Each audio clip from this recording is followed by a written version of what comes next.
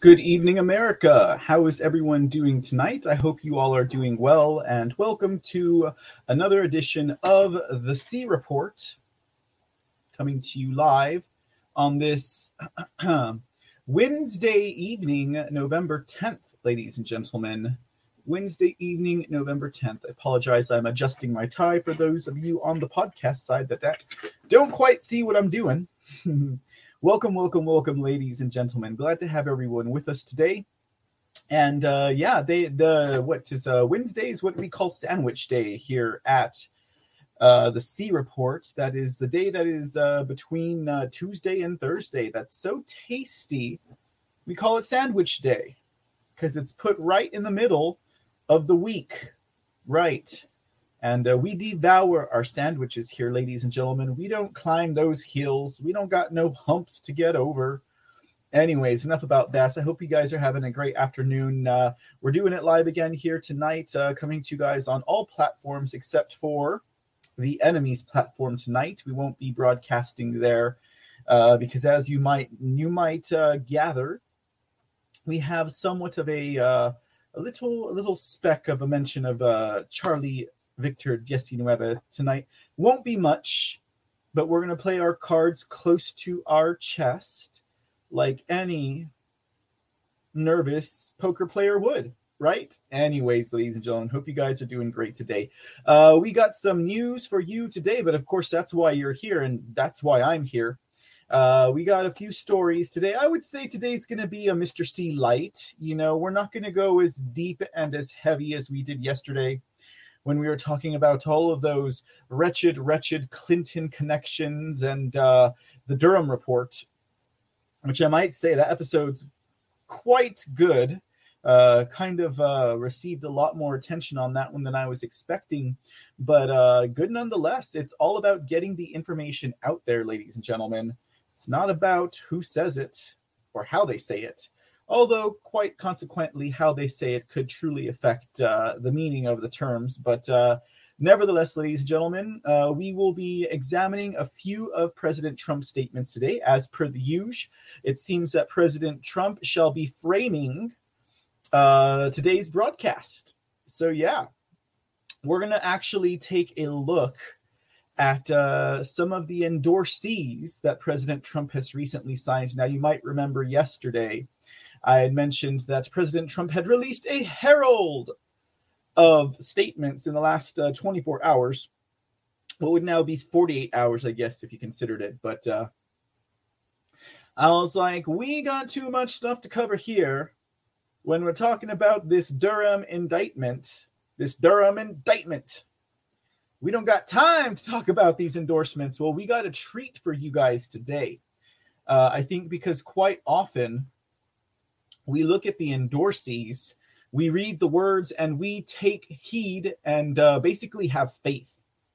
Basically, we're ready to hold them accountable just in case they're a rhino in the grass, right? Someone who signs up for President Trump's endorsement earns it, gets it, receives it, is gifted it, awarded it, and then they turn tail on him. Yuck. Well, I'm willing to bet if it's not by intention, perhaps it's by divine providence that those whom President Trump endorses either truly deserve it or they truly deserve the light to be shined on them. Do you know what I mean? I think you do, ladies and gentlemen. I think you do. So tonight we're actually going to take a look at his latest endorsees. Okay, I mean, we're going to take a look at them. Okay, we got about, I think, 4 or 5 of them. He released about 4 or 5 endorsements in the last 24 hours. Well, it'd be 48 now, but he did them all in one shot. A lot of them. Oh, we got someone from Idaho. Oh, we got someone from Texas. Oh, we got someone from Florida. It's going to be a really interesting examination. Some of them have some pretty funny stories to them. I think that you might remember. Don't you just hate it when the teacher says, "Do you remember?" But I'm not a teacher, so don't worry about it. There's no quiz after this. But so we're actually going to dig into his endorsees, the most recent round of them. I think that'd be a pretty interesting story for all of us to follow. You know, as these individuals have now had their political careers propelled by the endorsement, the complete and total endorsement of one President Donald J. Trump. It is the most envied endorsement in the world, ladies and gentlemen. I think the only thing that's more envied in the world is the American vote, ladies and gentlemen, is the only other thing that's more envied in the world when we're talking about something that you don't put on paper, because we don't have paper voting anymore. Ha! Okay, anyways, that was a pretty bad joke. Sorry, guys. Was that too fresh? I apologize. But nonetheless, we'll take a look at these latest endorsees. I think you guys will see it as fun. We'll take a little look at the New Jersey race. What was it? The Senate president race. Hello, ladies and gentlemen. He had to concede. Of course, I am talking about Senator Sweeney, Senate president over there in New Jersey. He had to concede. I mean, after all, when you got everyone in America up in arms about how Governor Phil Murphy basically had that election rigged for him. And pardon me, guys, I'm trying not to mince my words here like Adam Schiff did on The View. You guys all saw that, didn't you? Okay. I know I'm not the law. I know I am not the only one who caught Adam Schiff's slip of the word election, right? Anyways, let's move along from that. We're not gonna entertain potty humor tonight, ladies and gentlemen. God, I sound like such a dork. Anyways, it's okay. It's all good. But yeah. Considering how Phil Murphy had that entire New Jersey election rigged for him, all they had to do was get a little bit cartoonish about the way that they've always rigged elections in New Jersey. And then add in, of course, the caveat that you can dump in a bunch of ballots over midnight.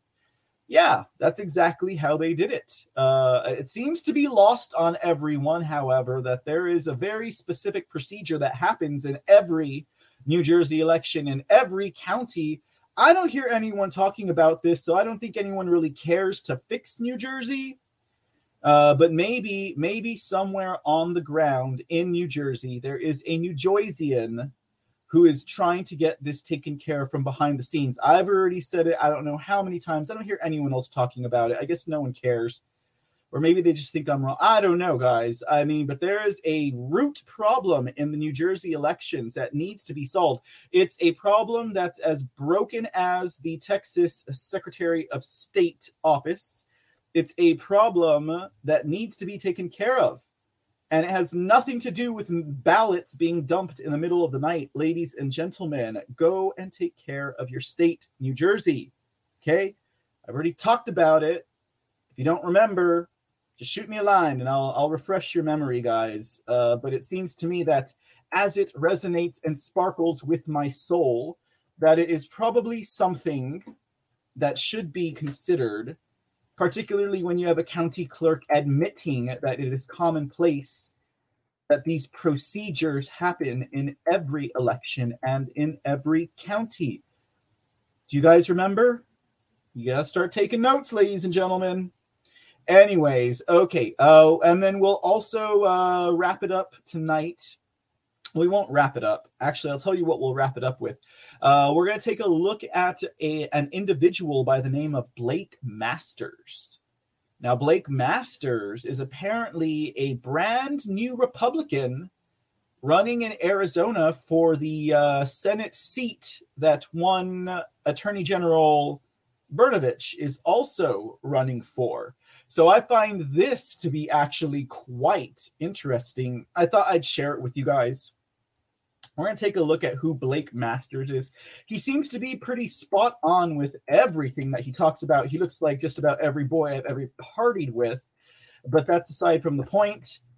And while we're in Arizona, we'll talk a little bit about the toughest sheriff in America. You guys know him. You guys love him. You might remember him as one Sheriff Joe Arpaio. And his latest efforts to maintain public office, he will be running for mayor in Fountain Hills, Arizona. So we'll talk a little bit about that, and we will wrap up tonight with a lovely little interview between President Trump and one Mr. Wayne Allen Root. Yes, sir, ladies and gentlemen, we've got it all for you here tonight. Trump statements, Trump interviews, and an introduction to a whole bunch of people in the political field that might be of interest in the next coming months to years. And a throwback to the lovely Joe Arpaio, whom all of us were pretty endeared to after he called out Obama on his fake birth certificate. But nevertheless, ladies and gentlemen, tonight's stories come to you from the Chattanoogan, WATE News 6 Tennessee, Chattanooga Times Free Press, the Houston Chronicle, the Odessa American, KTVB 7 News, the Epoch Times, the Associated Press, The Week, and Bannon's War Room. That's right, ladies and gentlemen. I don't make this stuff up on my own. All right, ladies and gentlemen, let's get right into tonight's report. And we are going to start with President Trump's statements. Let's go. Ladies and gentlemen, ain't no time to be a-wasting. All right. What does President Trump have to say today or yesterday? But today, because you're with me here today. CNN just aired a fake documentary on the presidential election fraud of 2020. The only thing they did not discuss were the tremendous number of findings indicating what a complete sham the election was. Would have been nice to have discussed the facts that have been pouring in from each of many states concerning the crime of the century. Are we supposed to have a fraudulent election that is allowed to stand while our country is being simultaneously, or taneously, if you see myself on the screen there, destroyed? Good question, President Trump. Good question. Yeah, I find it quite amazing that the mainstream fake news media, legacy media, still has the ability to lie through its teeth. Well, I guess this is a well-owned and trained ability. Practice makes perfect, as the cliche goes. And I guess it shouldn't surprise me that the mainstream fake news legacy media is still lying. In spite of the fact, or is it despite the fact, that just as President Trump said, all of this information is coming in across from multiple states, not even just one. We got Wisconsin. We got a whole load that just came out of Georgia. Now, ladies and gentlemen, put a 1 in the chat if you have heard me say that we could decertify Georgia yesterday. For months, I've said that. If you don't put a 1, well, you weren't taking notes, okay? Anyways, so as I was saying, ladies and gentlemen, yes, Georgia could have been decertified for months. Wisconsin is blowing up in their face. Actually, all of this is happening quite beautifully. Quite beautifully. I feel like the powder keg is going to be Michigan, right? I think Michigan's going to blow up for some reason. I don't know why. Ladies and gentlemen of the jury, I don't mean blow up literally, okay? I mean like election fraud truth is going to blow up in Michigan, in Wisconsin, in Georgia, in Pennsylvania. Oh, yes, ladies and gentlemen, it is going to happen. Timing, it seems, is something that could possibly be important in the grand scheme of things, but don't take my word for it. You can go talk to Dave about that one. Don't know the man personally, all right? Don't conflate that statement, okay? All right. Here's the next statement from President Trump. With an approval rating at 19% in Wyoming, people are wise to Liz Cheney. Yeah, I would say they're pretty wise. 19% is pretty darn low. She is a threat to free and fair elections, which are the cornerstone of our country, because she caved so easily on the crime of the century. She is happy to join the Democrats in the Unselect Committee, the next Russia, Russia, Russia hoax, and spread more of their lies. Cheney is far more unpopular than her father. Wow. I mean, actually, that's probably true. That is probably true. Who just lost his position as the least popular vice president in American history to Kamala Harris. You think good old Dick is going to want that position back? Oh man, that's some stuff right there. If we had a free and fair media instead of a corrupt media, those election results would never have been allowed to happen. The proof of irregularities and fraud is massive. Today, we indeed did get a twofer from one President Trump, where he's just drawing attention to the election fraud that occurred. It's occurred, guys. People who are awake and aware, they know it. People who are observing, they know it. They may not know what's going on, but they know something is untoward here. They've been observing it, okay? Believe it or not, but I think on any side of the political line or divide, you got a lot of pragmatic people on either side. And they're like, this stuff's happened since 1963. And then they're like, dang, what is going on here? Even I don't vouch for this. They may not be quite to the point of buyer's remorse, but how can you have remorse for something you didn't buy, right? In this instance, it was more like, the clerks at the grocery store were handing you the spoiled milk and saying, this is your president, deal with it, okay? No buyer's remorse here. We just don't want to shop at that store anymore. And that's where America is broken right now. But it'll get fixed. She always finds a way. We find a way, guys. We don't got to sound like a liberal scientist from Jurassic Park just to say life finds a way. Okay. And to be quite frank, I don't even like that scientist from Jurassic Park. I liked the guy who required the password.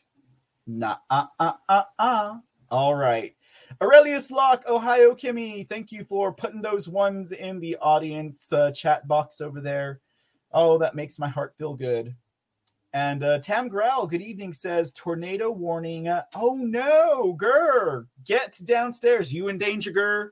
Okay, I'm sure you'll be fine. I didn't know. Tam Growl, you're over up in Oklahoma, aren't you? Okay.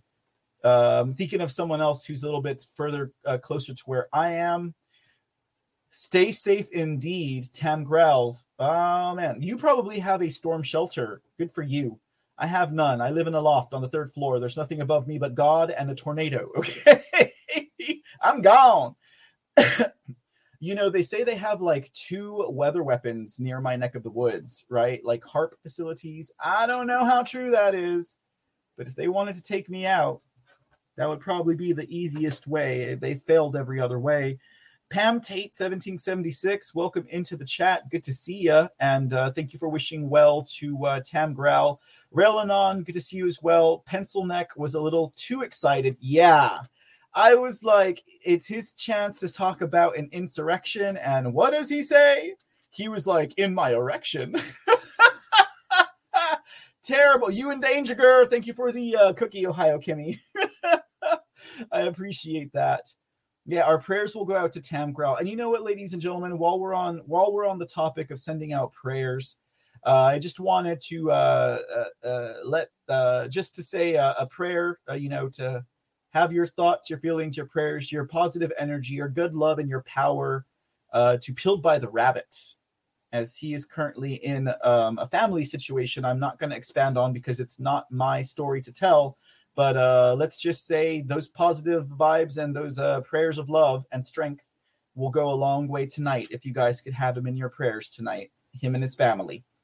All right, guys, let's go ahead and carry on with what we got tonight for you all before we get too long about it.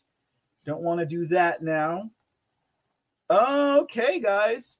Well, we are going to start our foray into the endorsees of President Trump. So keep in mind, we are still reading President Trump statements, but these are his endorsements. I got about 4 of them here. We're going to take a look at each one of these endorsees, and we're going to figure out whether or not we trust them. You know, like I kept saying, guys, Trump endorsed Virginia Governor Glenn Youngkin at least twice in 1 year, okay? Like one was months ago, like in May or August, and then again recently, right before basically the gubernatorial election day, you know? And but I have a gitchy feeling about Glenn Youngkin. I do. Some of the friends in the chat have pointed out that he's worked for big banking. Wasn't he? A Council on Foreign Relations is one of the names that seems to come up. Okay, that he has worked in conjunction with. All right. So and as one of the top dogs. All right. So now it is my experience that while the Council on Foreign Relations is an organization that really kind of earmarks the elitist, globalist, transhumanist movement, right, as per world organizations, there are some people in that organization that either it would put them in the bad side, or you'd wonder what is going on here. Is there something more going on here? I speak specifically of one Patrick Byrne, who funded the Maricopa County, in part, I would say in a large part, funded the Maricopa County forensic audit of the 2020 elections in Phoenix, Arizona. Now, with that in mind, Glenn Youngkin was also up there on the big old board with them too. So, you know, those kind of things, they make you wonder. Which is exactly why we're going to do, we're at least going to skim to the second layer of flesh with these endorsees, ladies and gentlemen, tonight, and take a look at what they say. So let's start with this first endorsee. This first endorsee from President Trump in his statement. Now, this is Congressman Chuck Fleischmann, ladies and gentlemen. This is Congressman Chuck Fleischmann, who's being endorsed by President Trump. Now, Chuck Fleischmann is of Tennessee. So let's see what President Trump had to say about Chuck Fleischmann. He says, Congressman Chuck Fleischmann is a terrific advocate for the wonderful people of Tennessee. He works tirelessly to lower taxes, secure our borders, and defend our country. Oh, sorry, guys. I had to stop there real quick because I saw something in the chat I thought was important to correct. I just said Glenn Youngkin and the Council on Foreign Relations. It's actually the Carlyle Group, okay, which I think is just as bad, if not worse, okay? The Carlyle Group, and he was the CFO/CFO CEO of the Carlyle Group, okay? Now, we all know a bunch of big wig globalists and elitists work with the Carlyle Group, least of all, or most of all, rhinos, right? So, like I said, thank you, Aurelia Slock. I appreciate that quick tip. The Carlyle Group guys and Rhino Hood, Glenn Youngkin, right? That's kind of what I'm talking about here. And, you know, I've even had friends express the same concerns to me months ago about Glenn Youngkin. But again, guys, we unfortunately, it seems that sometimes we have to pick the better of the two, and then we have to hold them accountable, which means we cannot let up on them, which means we cannot stop digging on them. We cannot stop watching them. Who watches these people? We watch the people because we put them in there, and we can't just blindly hope that they fulfill their duties with nothing untoward or selfish in their own path. It is up to us, ladies and gentlemen, to do that. We have to remain engaged, but I don't need to preach that to this particular choir, because I think a lot of you guys already understand that. Now, let's get back to the statement by Chuck. By Chuck. Hey, Chuck, what's up? By President Trump regarding Congressman Fleischmann. President Trump goes on to say he works tirelessly to lower taxes, secure our borders, and defend our country.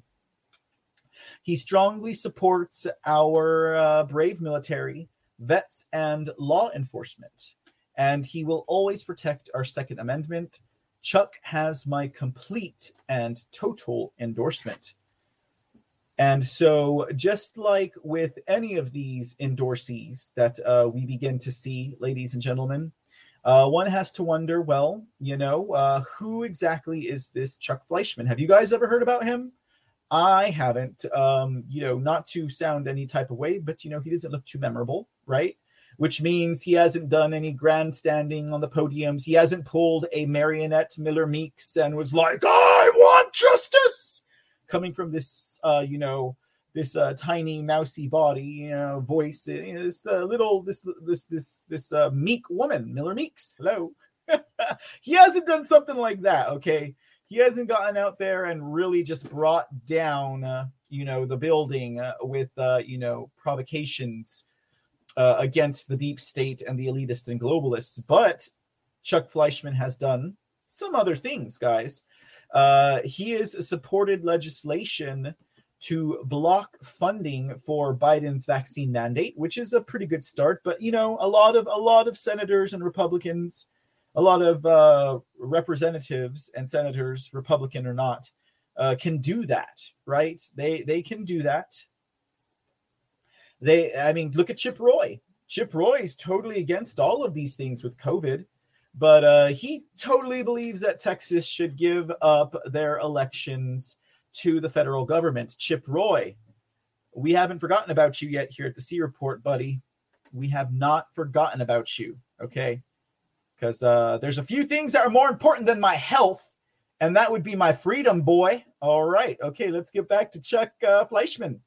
So Chuck Fleischmann supports legislation for blocking funding to Biden's vaccine mandate. So one's like, okay, so he opposes the mandate. Okay, so what is the step that Chuck Fleischmann is taking, Representative Fleischmann is taking in order to curb that mandate? So, they have to kind of like, they have to war game their way in to stop it, whether it's on a technicality, if it's not just on a virtue, or if it's just not on a moral, or if it's just not on our God-given rights to decide what goes into our body. They have to find some technical, monetary ways in order to stop or stifle these mandates. So that's kind of the perspective, objective that one like Representative Fleischmann has taken. And I do apologize, Aurelius. I didn't mean to pick a yeasty picture of Mr. Fleischmann. That's funny. Anyways, okay, I'll wait till we move along.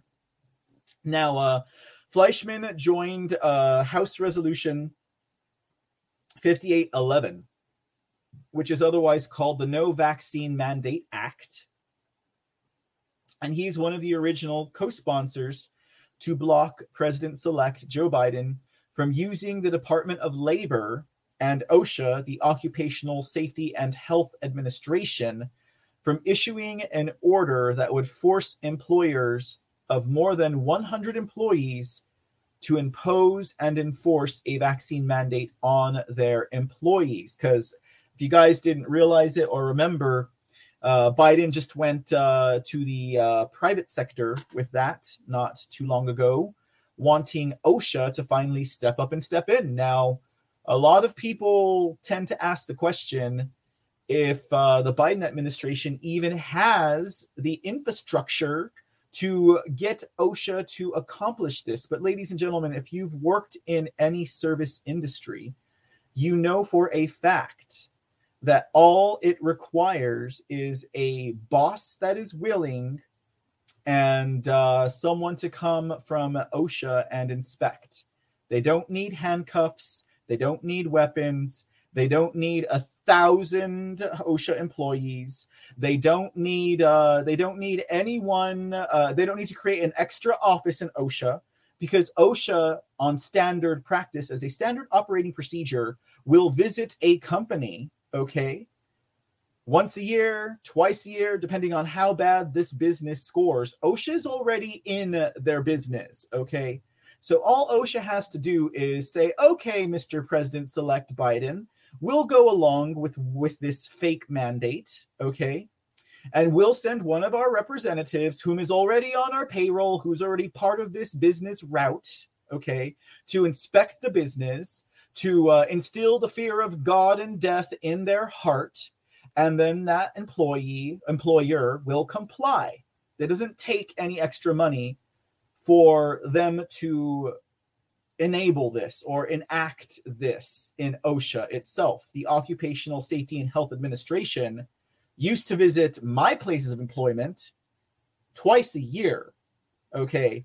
And as an operations manager, I know exactly how they handled their business, what they looked at, and what they did. And it boiled down to this: a piece of paper with a checklist and a signature. Okay. And that doesn't take too much more money. They don't need a whole lot more infrastructure or funds to go just to do something that they've always done. I'm sure they might ask for some. All right. Get your checklist out. Ask your questions.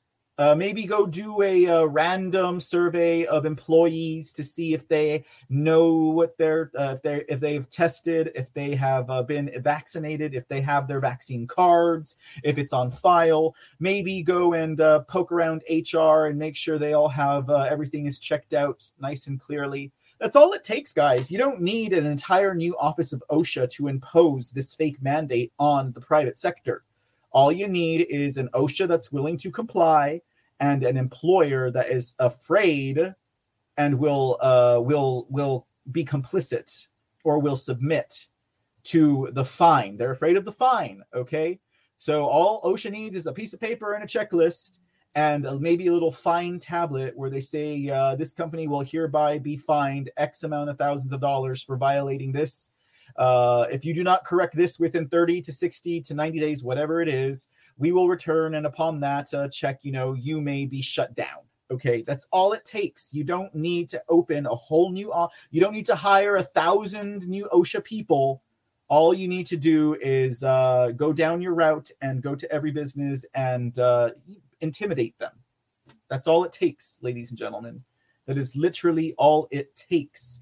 So what Representative Fleischmann has done here is he has this HR 5811, the no mandate, the no vaccine mandate. Yes, ladies and gentlemen, that's exactly why we're not on ScrewTube tonight, because we're talking about the vaccines early on in the episode. And those college kids, they get tired after the first 10 minutes, but they're required to watch at least an hour, I'm sure. I don't know. Maybe some of you guys could tell me. But so let's take a look at this bill. It's pretty basic, guys. Basically, all it says is that no government funding will go towards OSHA to implement anything that has to do with vaccines. So it's pretty self-explanatory in itself. It's not rocket science. Okay.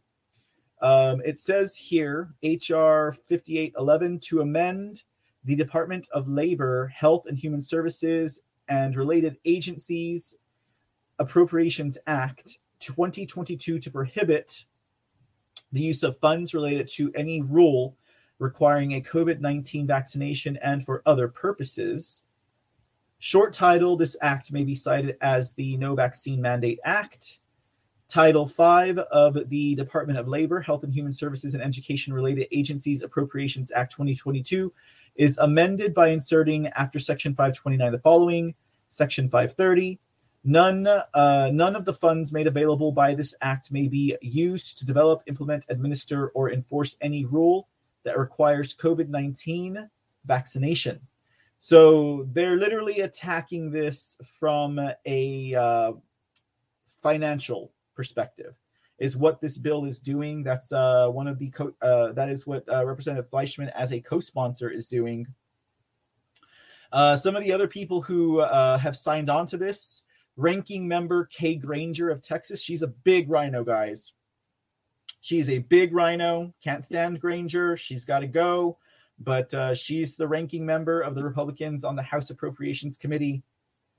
She's also co-sponsored this bill along with 16 other representatives, also to include Representative Tom Cole of Oklahoma, who's the top Republican on the Labor, Health and Human Services and Education Subcommittee.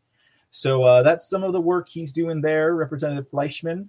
Looky here. We got a little video for you all. Let's see a little bit more about Fleischmann. Why not, guys? Let's dip in. We have this video here about Fleischmann, and so you get to see him in action. There's nothing like seeing someone listening to someone to kind of get a sense about them. So we're going to do that with these candidates tonight too. I shouldn't say candidates. I should say endorsees. That's muy appropriate to say endorsees because that's what they are. So here we have Representative Fleischmann in the flesh talking on one of Maria's Sunday shows. It's not Morning Futures. It might be her weekly one. But he's talking about the border crisis in this one. So let's get a sense of what this man has to say. And then we will move along, ladies and gentlemen.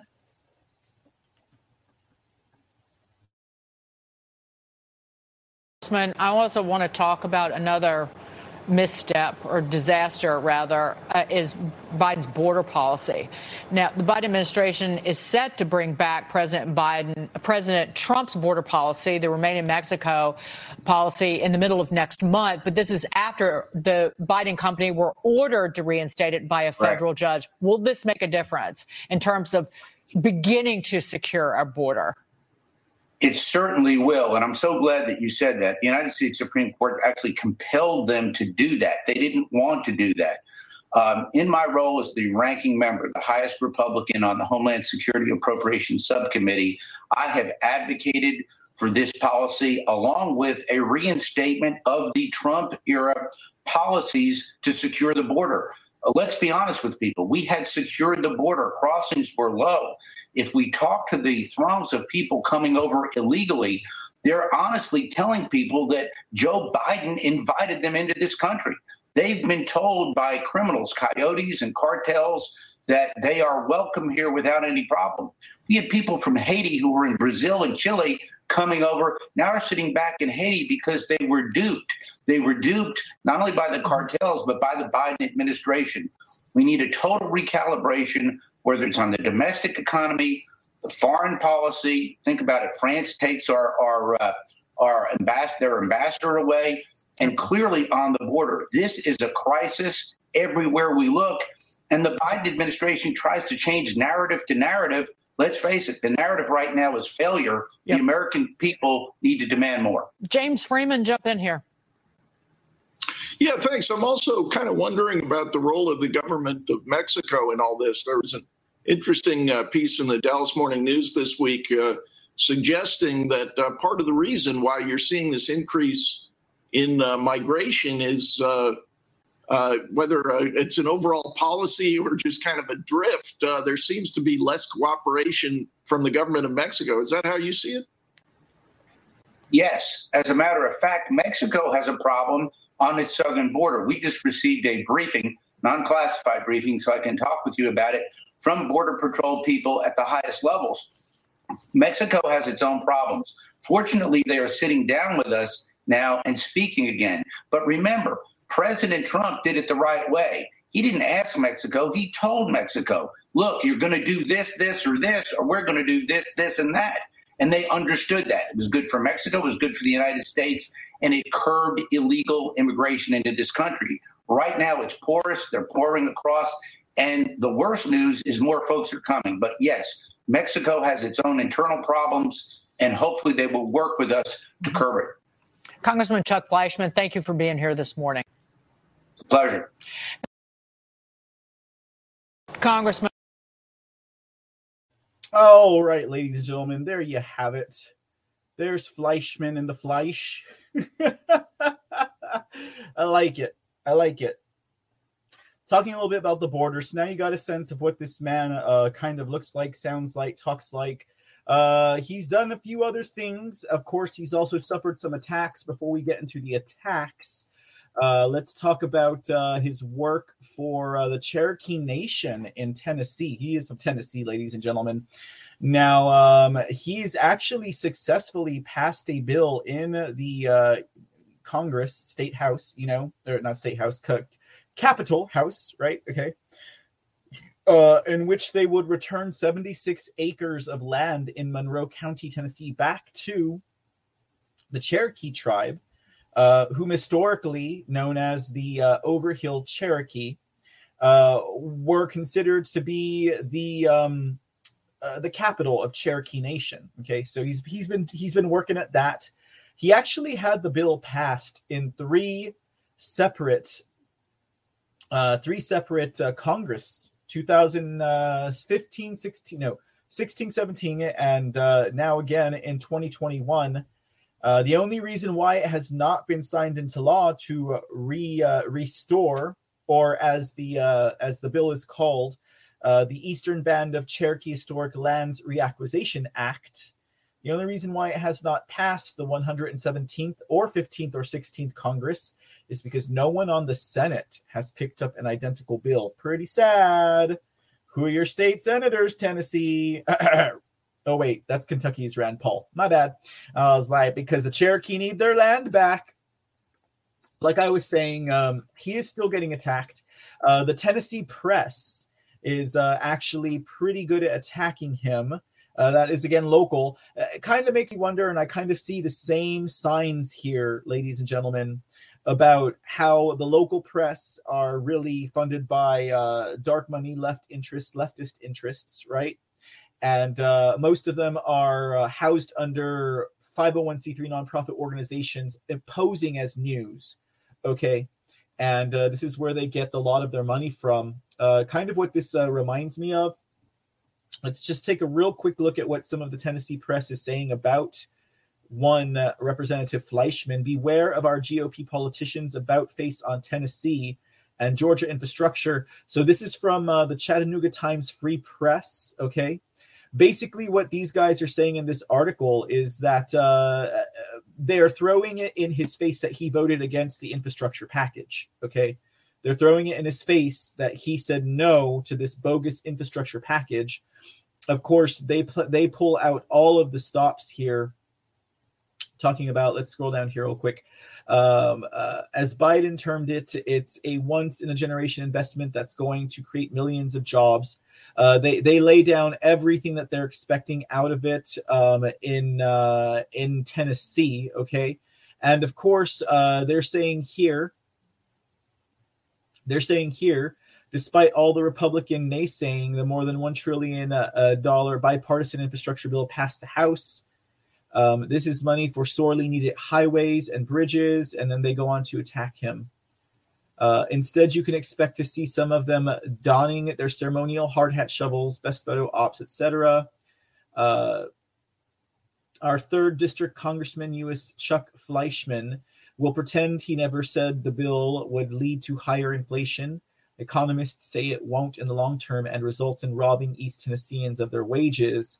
So that's just one example there. And then we have this one here from the Tennessee Lookout.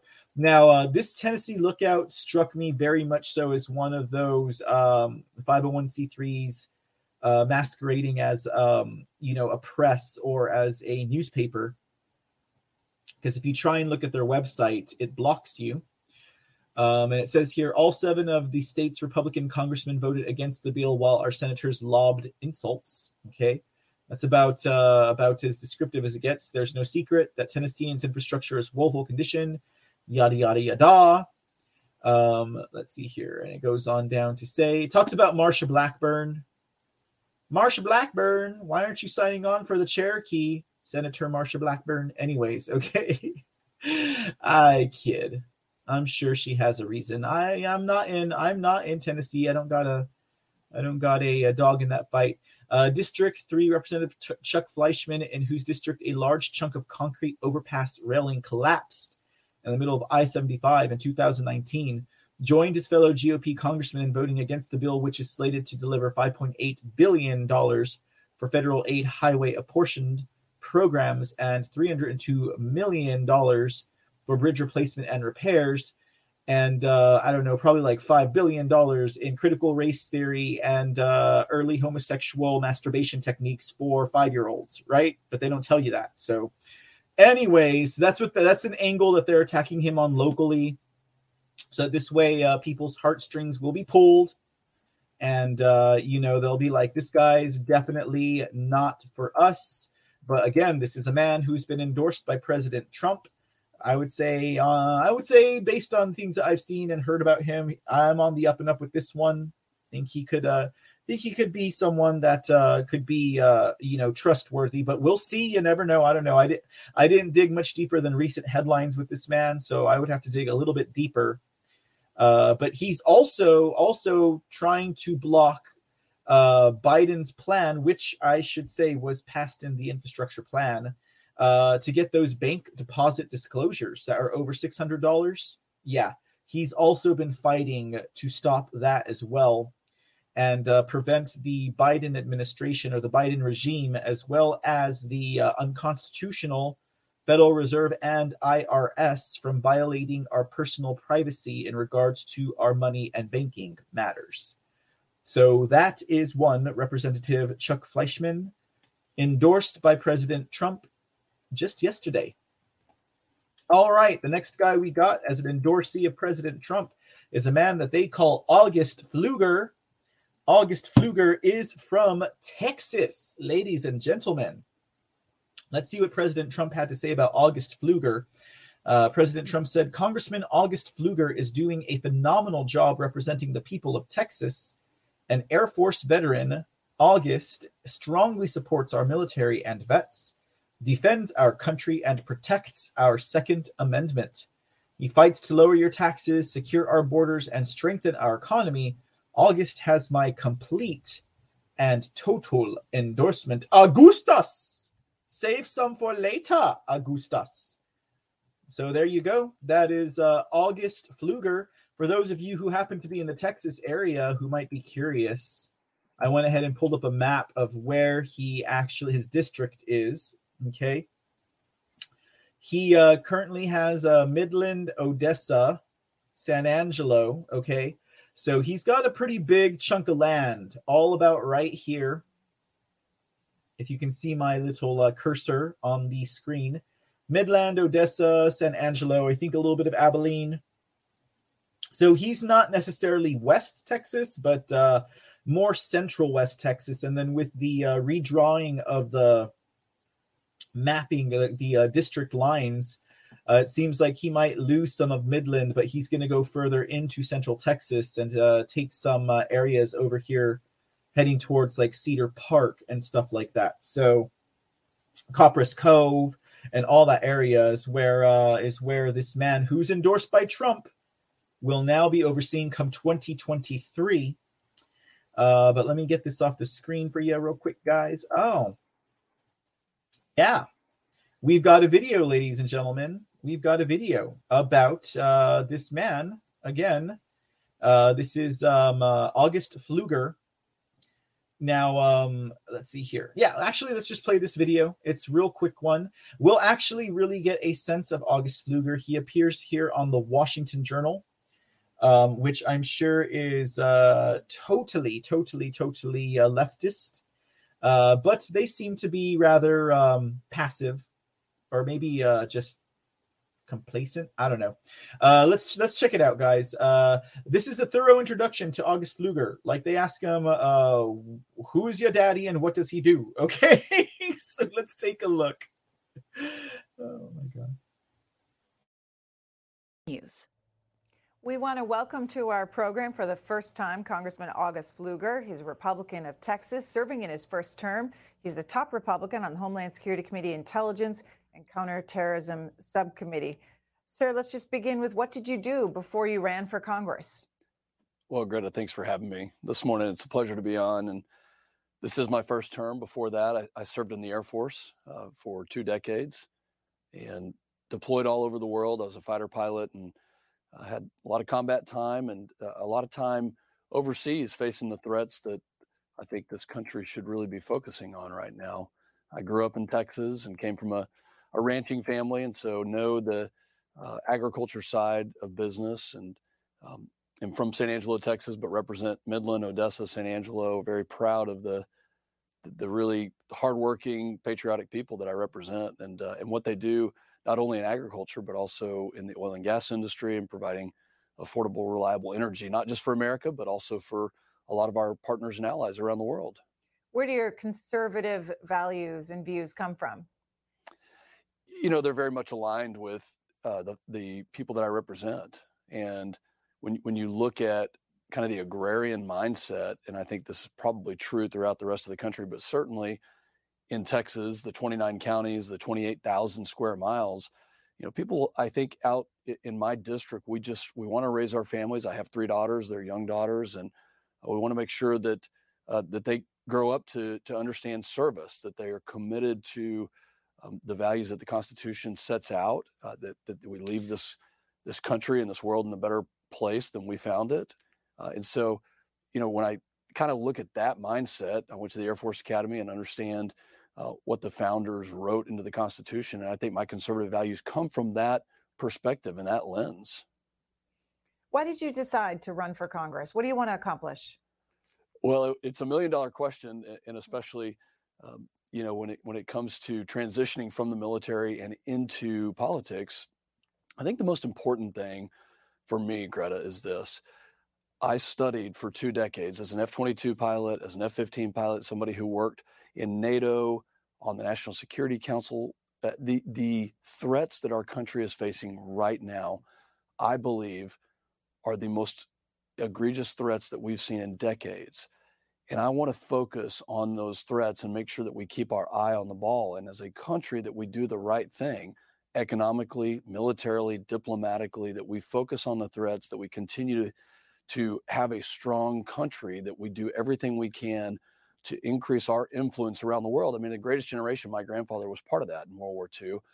And what they taught us is that freedom is not free. You have to stand up for it. And I don't want to lose ground that we have gained in the last 70 plus years since World War II. I want to make sure that we actually increase our influence and our values around the world. And as sitting on foreign affairs and homeland security, I think it's a perfect start to my congressional career to use my experiences and to hopefully increase our good democratic values that I think the rest of the world is really yearning for. Joint Chief of Staff General Mark Milley making headlines on the front page of the Washington Times, saying the hypersonic weapon is like a Sputnik moment for him, sounding the alarm on China. Your thoughts? Well, it is. And my first operational assignment was in Japan on the island of Okinawa. And I've been studying China for over 20 years. And it really is the most concerning thing that I think militarily we've seen. And this is exactly why there's a lot of distractions going on in this country. But I think people like me with our experiences, General Milley is right to say that is a Sputnik-like moment. We have got to make sure as a country that we're focused on what China is doing, on what Russia is doing.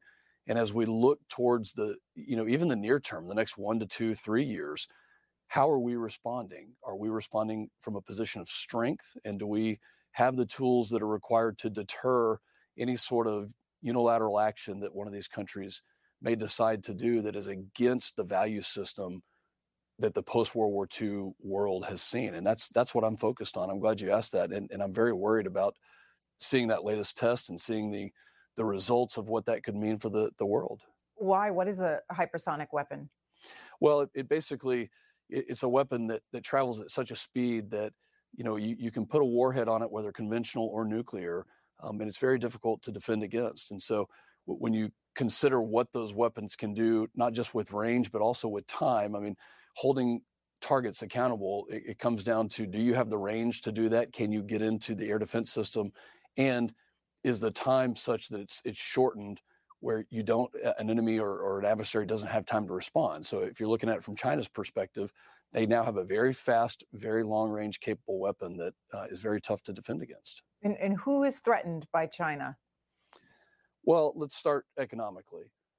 The Belt and Road Initiative, I think you look at the countries that China has gone into, and they offer some maybe very attractive initial deals, but take Sri Lanka and the port that we saw that was expropriated after they weren't able to complete the terms of debt. And China goes in and says, well, now the port is ours. And so I think the threatened piece involves any country that can't live up to maybe unknown measures that they use. Then you go into the digital world. And we know that intellectual property has been a very important aspect of a trade deal that we've been trying to do with China. We want to make sure that our intellectual property and that our technology is protected, and that we get a good, fair deal in any sort of trade issue. So as they march across the Indian subcontinent and into the Middle East and into Europe, I think those countries that are our allies and our partners have a lot to lose and are at risk when it comes to those things. And that's not even getting into the military side of it, like you just mentioned with hypersonic weapons. So Taiwan is the number one country that is threatened right now. And they are very worried about Xi Jinping's desire to unify and desire to take Taiwan by force. And I have a lot of empathy for their situation. I think that's why it's so important that us as the United States, as the beacon of freedom, make sure that we continue to lead on deterrence and that the world order is not disrupted by unilateral action for China to take Taiwan by force, which is what we've been, I think, saying for a long time, those of us who have studied this issue. Should the U.S. defend Taiwan with military force? Well, absolutely, we should defend them. And I think that's our posture has been such that we have a presence throughout the Far East. We have a presence in Japan and in Korea, and we make sure that that through our exercises, joint exercises, international exercises, that our resolve and our commitment to Taiwan is strong. I want to invite our viewers to call. Okay, ladies and gentlemen, I don't know about you guys, but I'm pretty confident with this man.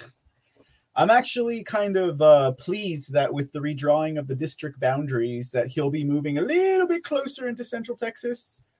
And this is a first-term representative, ladies and gentlemen, in Texas. Look at this man, serving on the Homeland Security Committee and ranking member of this committee and that committee. Let me see. Throughout the Counterterrorism Subcommittee.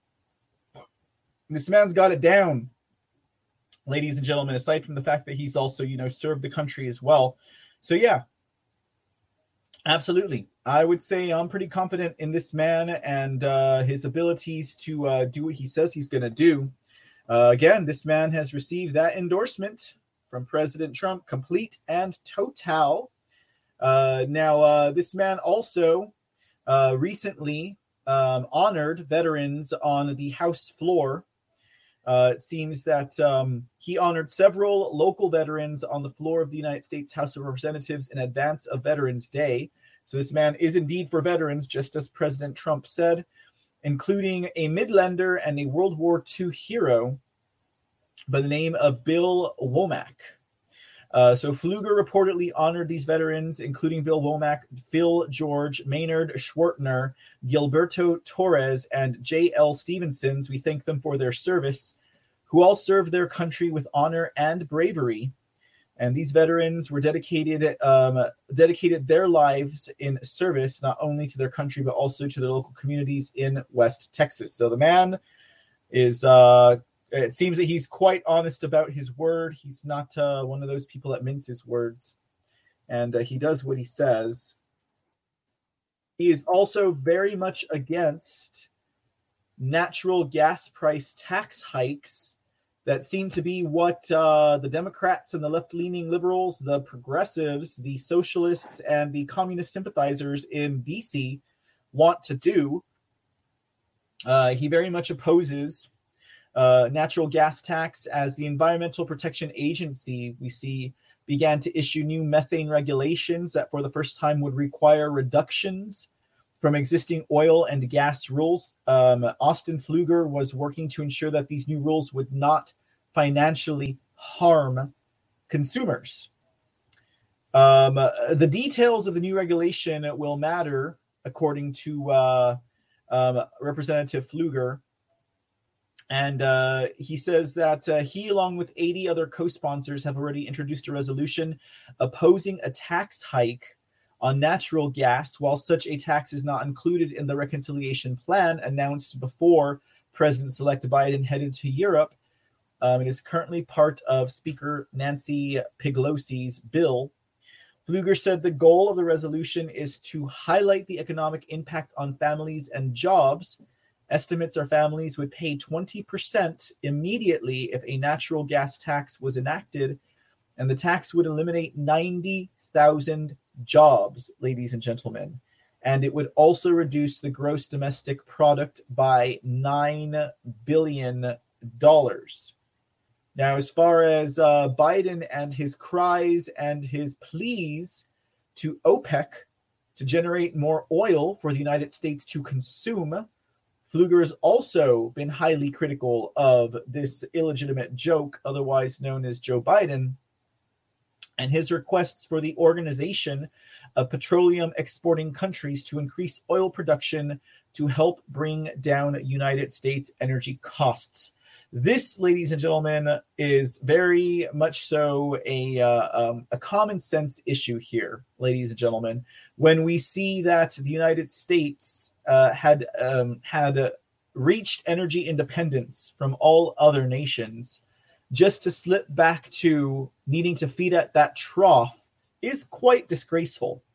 Now, August Pfluger stated, "We don't need OPEC oil. We need Permian oil." That's right, ladies and gentlemen, that Permian Basin here in Texas. You got it right, sir. It is absolutely oil patch district, Mr. Aurelius Locke. Now, he and other co-signers recognize the fuel the Permian Basin provides, and that the energy the Permian Basin provides affects every single American.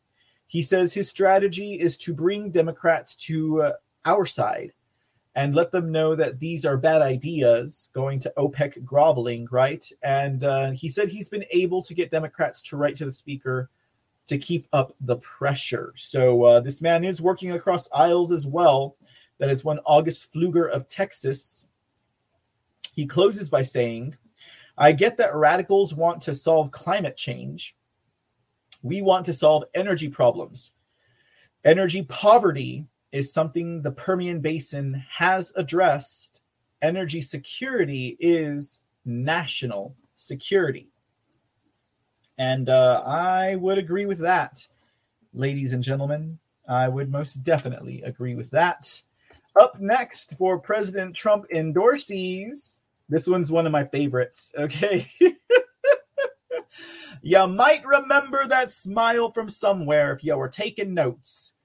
This is Janice McGeachin, ladies and gentlemen, and she was recently endorsed by President Trump. Now, stop me if you've heard this one. Lieutenant Governor of Idaho, fighting with the Rhino Governor of Idaho. Every time he leaves the state, she just starts passing executive orders. I love it.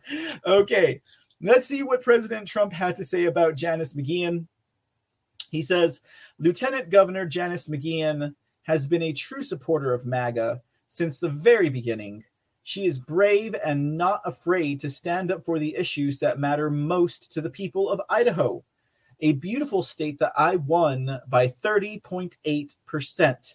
Audit Idaho. Janice is great on election integrity, will always fight for strong borders, our cherished Second Amendment, American manufacturing, school choice, and our wonderful and hard-working farmers. I am giving Janice McGeachin my complete and total endorsement to be the next governor of Idaho. She will make a fantastic governor and will never let you down. Ladies and gentlemen, that is a little bit about what President Trump had to say about Janice McGeachin. And yeah, I get tickled every time I read these stories about Janice McGeachin. Now let's do a little bit of a throwback to the days of Janice McGeachin. We've only talked about her maybe at the most twice here on the report. She seems to have two very strong grievances that made the national headlines. Now, it appears that every time Governor Little of Idaho would leave the state, she would take the state's constitution quite literal, okay, and step in as the acting governor and start shooting off executive orders. Now, here's what she did. You gotta love her. You gotta love her gumption. She's clearly the kind of person that asks for forgiveness and not for permission. This year alone, and she is also a first-term lieutenant governor, ladies and gentlemen. Gotta love these first-termers. Janet McGeachin issued 2 executive orders while Governor Little was out of state and she was acting governor. In May, she issued an executive order that banned mask mandates in Idaho. She's like, oh, Governor Little's going to take a little 4-day trip out of town. I'm going to sign this executive order. No more masks in Idaho. Of course, Governor Little, the rhino, promptly repealed the executive order and said the order was an irresponsible, self-serving political stunt. All right. The next grievance, it's a grievance to Governor Little, and it's a grievance to the people, and it's a grievance to her. The exact same situation played out when Governor Little traveled down to the United States-Mexico border to hang out with his favorite rhino friends, including Governor Abbott of Texas.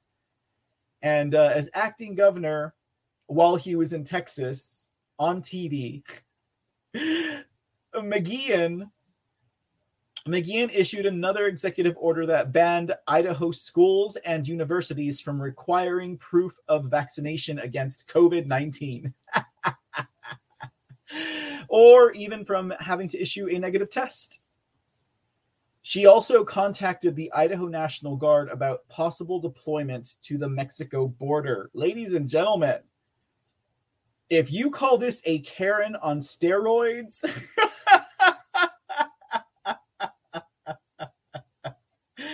oh my goodness, ladies and gentlemen, it tickles me so.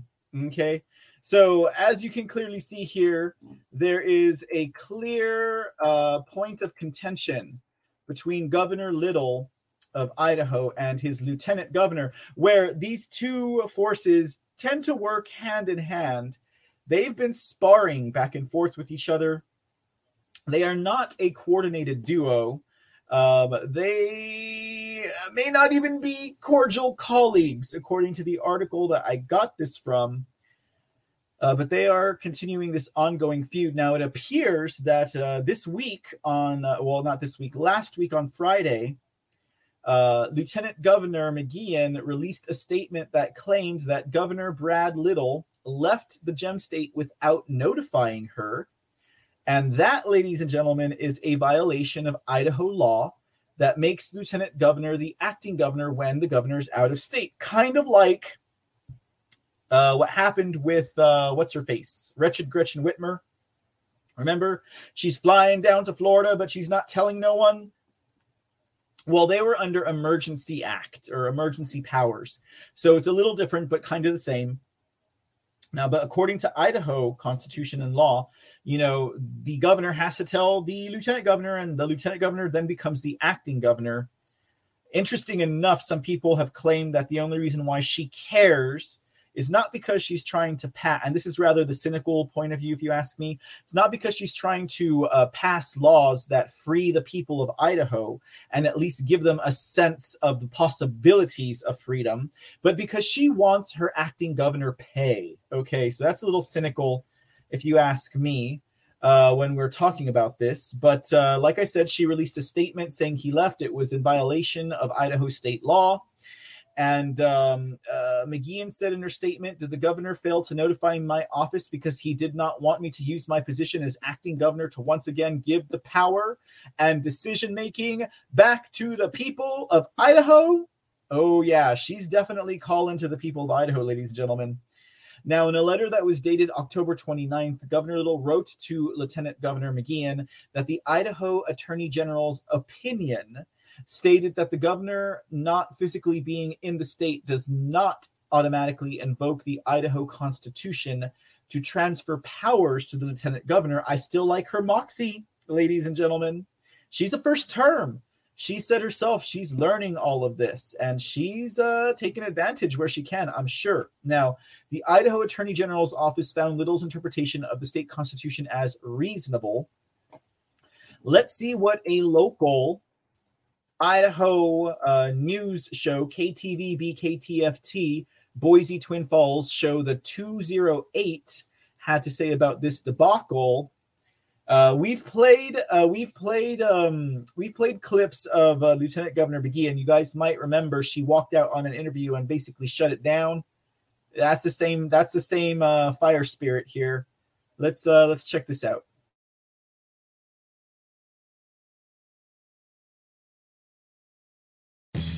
They may come from the same political party, but they certainly come at it from different directions. And that has meant a lot of the state's top two elected leaders coming at each other. And it's happened again and again in a very public way. As we've established a couple of times already this year, when the governor goes out of state, according to the Constitution of the state, the lieutenant governor takes over as the one in charge of the state. And as we've seen, when that happens, when that's happened at least the last two times, well, we have seen some fireworks, you might say. Well, guess what? Governor Brad Little left the state again this week. But the lieutenant governor, Janice McGeachin, didn't get to do things her way this time because she says she didn't know about it. And there's some discrepancy in how each of them view who has authority when the governor is out of the state or what out of the state even means. So with the latest chapter in this saga, here's Joe Paris. The war of the words between Idaho Governor Brad Little and his Lieutenant Governor Janice McGeachin is flaring up again over a familiar issue. Who is acting governor when Idaho's governor leaves the state? Friday morning, the Lieutenant Governor's office sent out a release with the title, Governor Little Leaves State Without Properly Notifying Lieutenant Governor.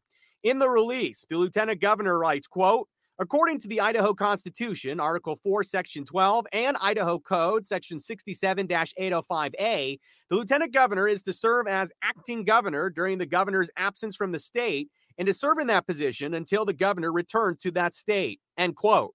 The release finished with the quote attributed to McGeachin saying, did the governor fail to notify my office because he didn't want me to use my position as acting governor to once again give the power and decision-making back to the people of Idaho?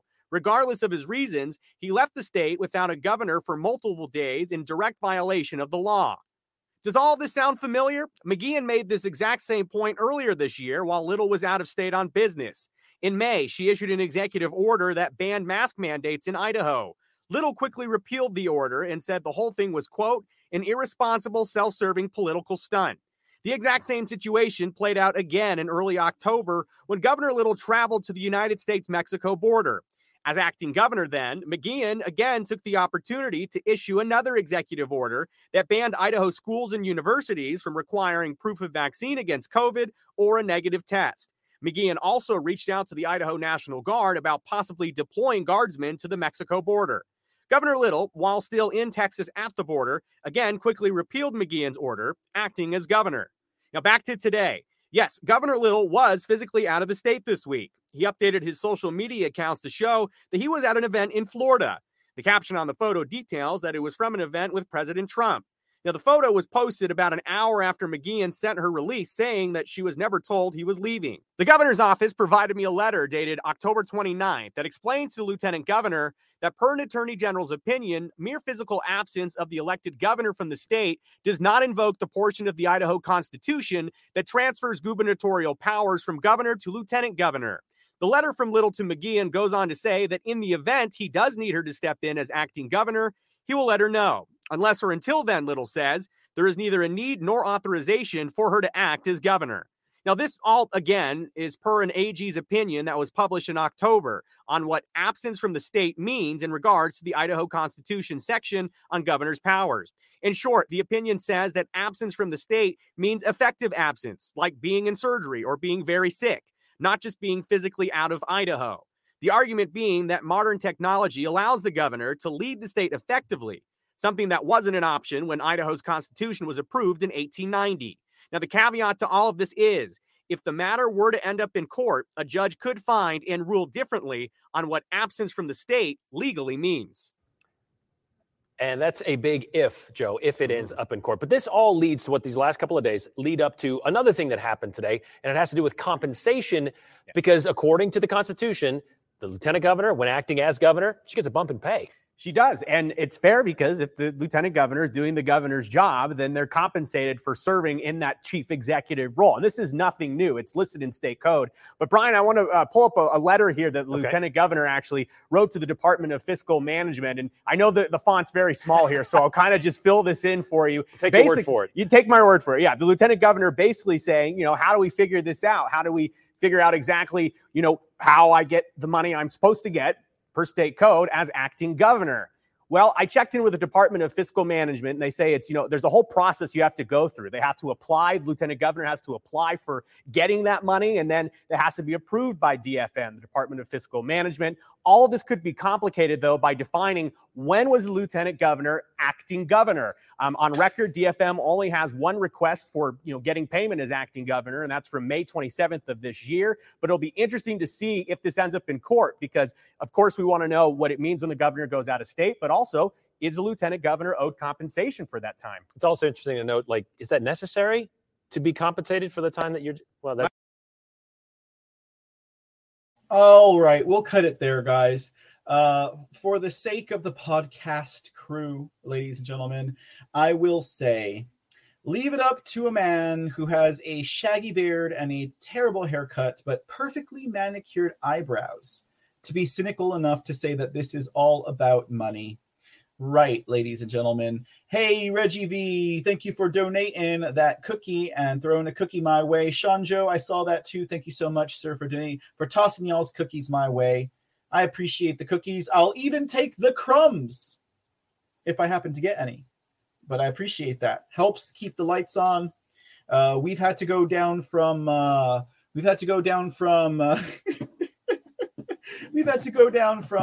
from pure white light down to the standard yellow light here. We might be on 45 watts soon, but I appreciate it, guys, either way. Okay, let's move along from here, guys. So there you go. I mean, yeah, this woman, to paraphrase, to quote Aurelius Locke, she's got a huge pair of russets. I love it. I mean, but talk about leaving a calling card for your intention of going on to be the state governor. She could say, I tried to do this, I tried to do that, and she could even say there's a loophole, while this guy's talking about money and he's talking about other things such as the outdatedness of the Idaho Constitution in relationship to her attempts to serve as acting governor.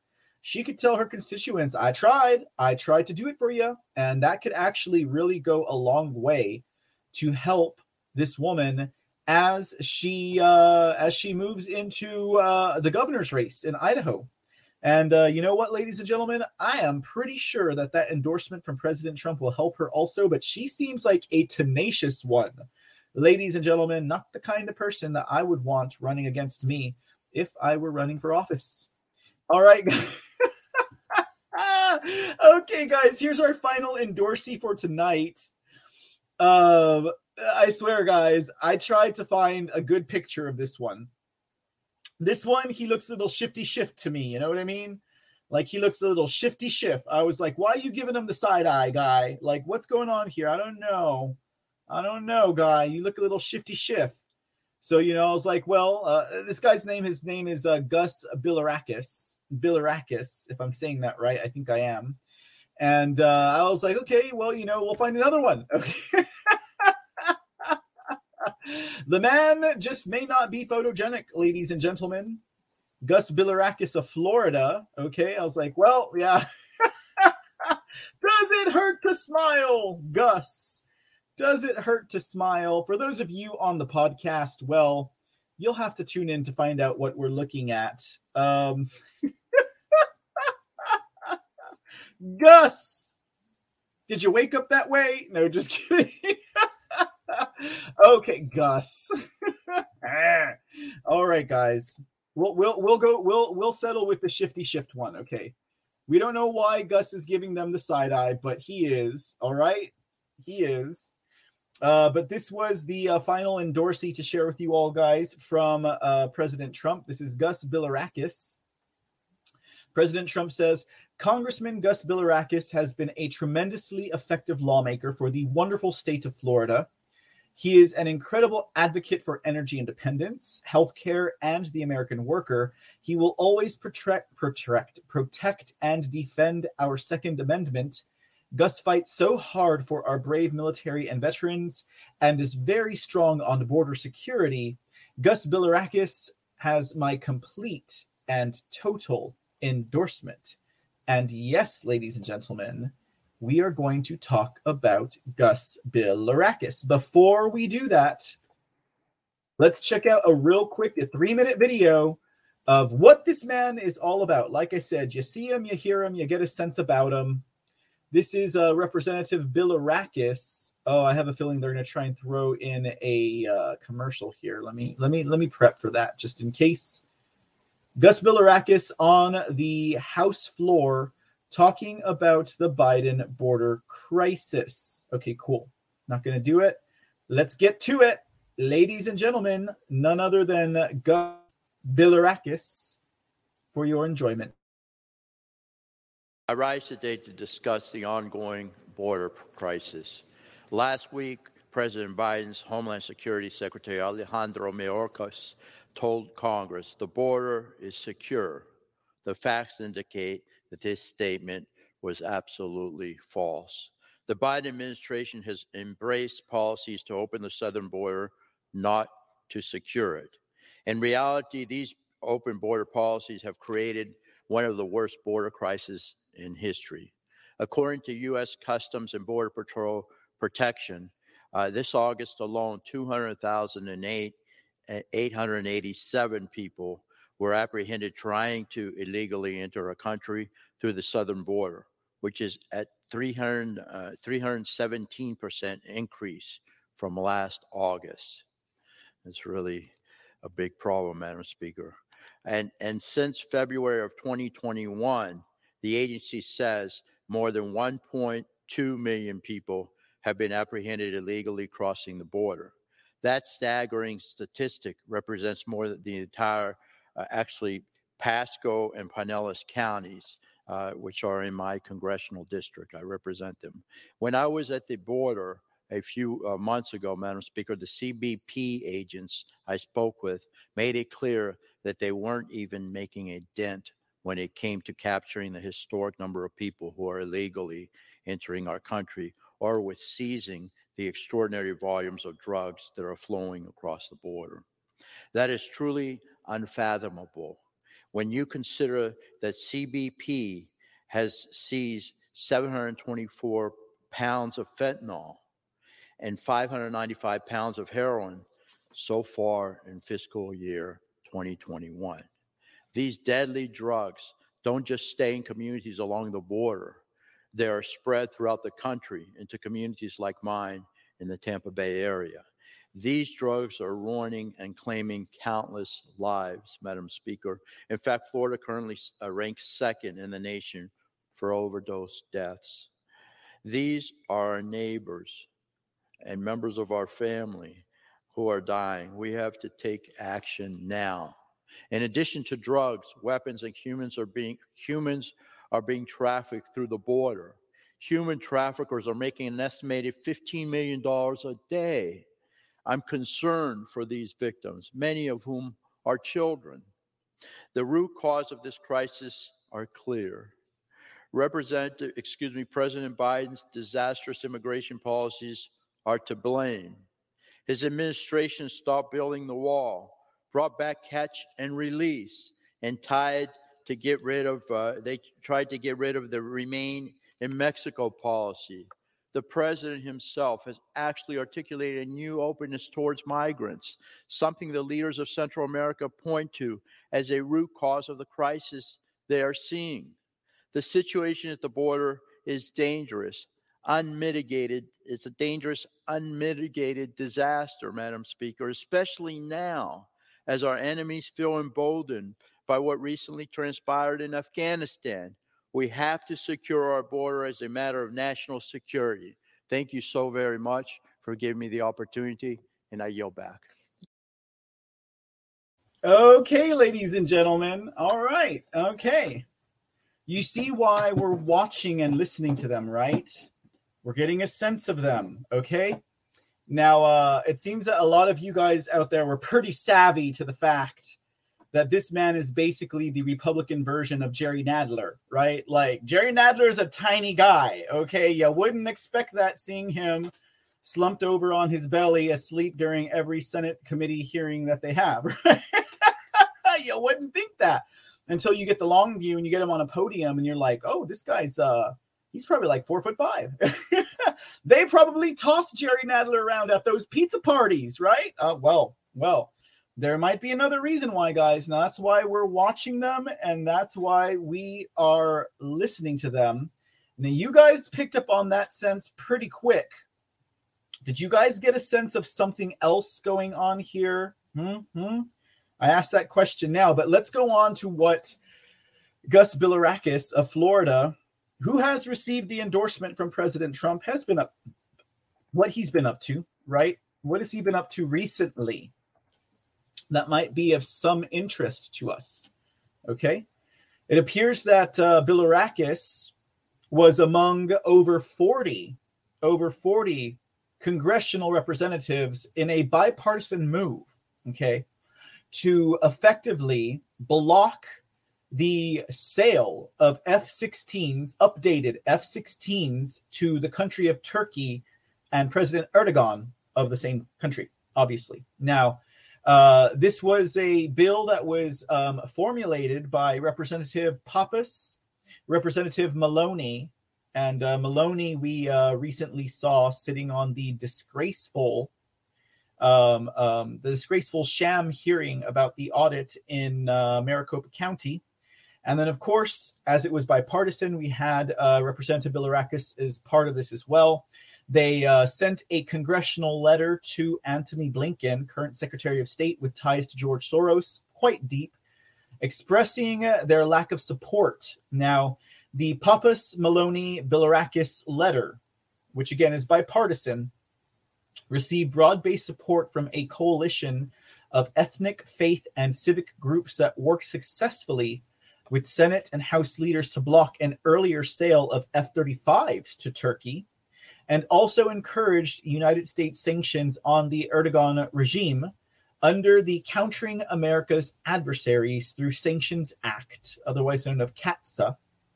The coalition included the Hellenic American Leadership Council, the AMCA, the American Friends of Kurdistan, the Hindu American Foundation, and the Middle East Forum.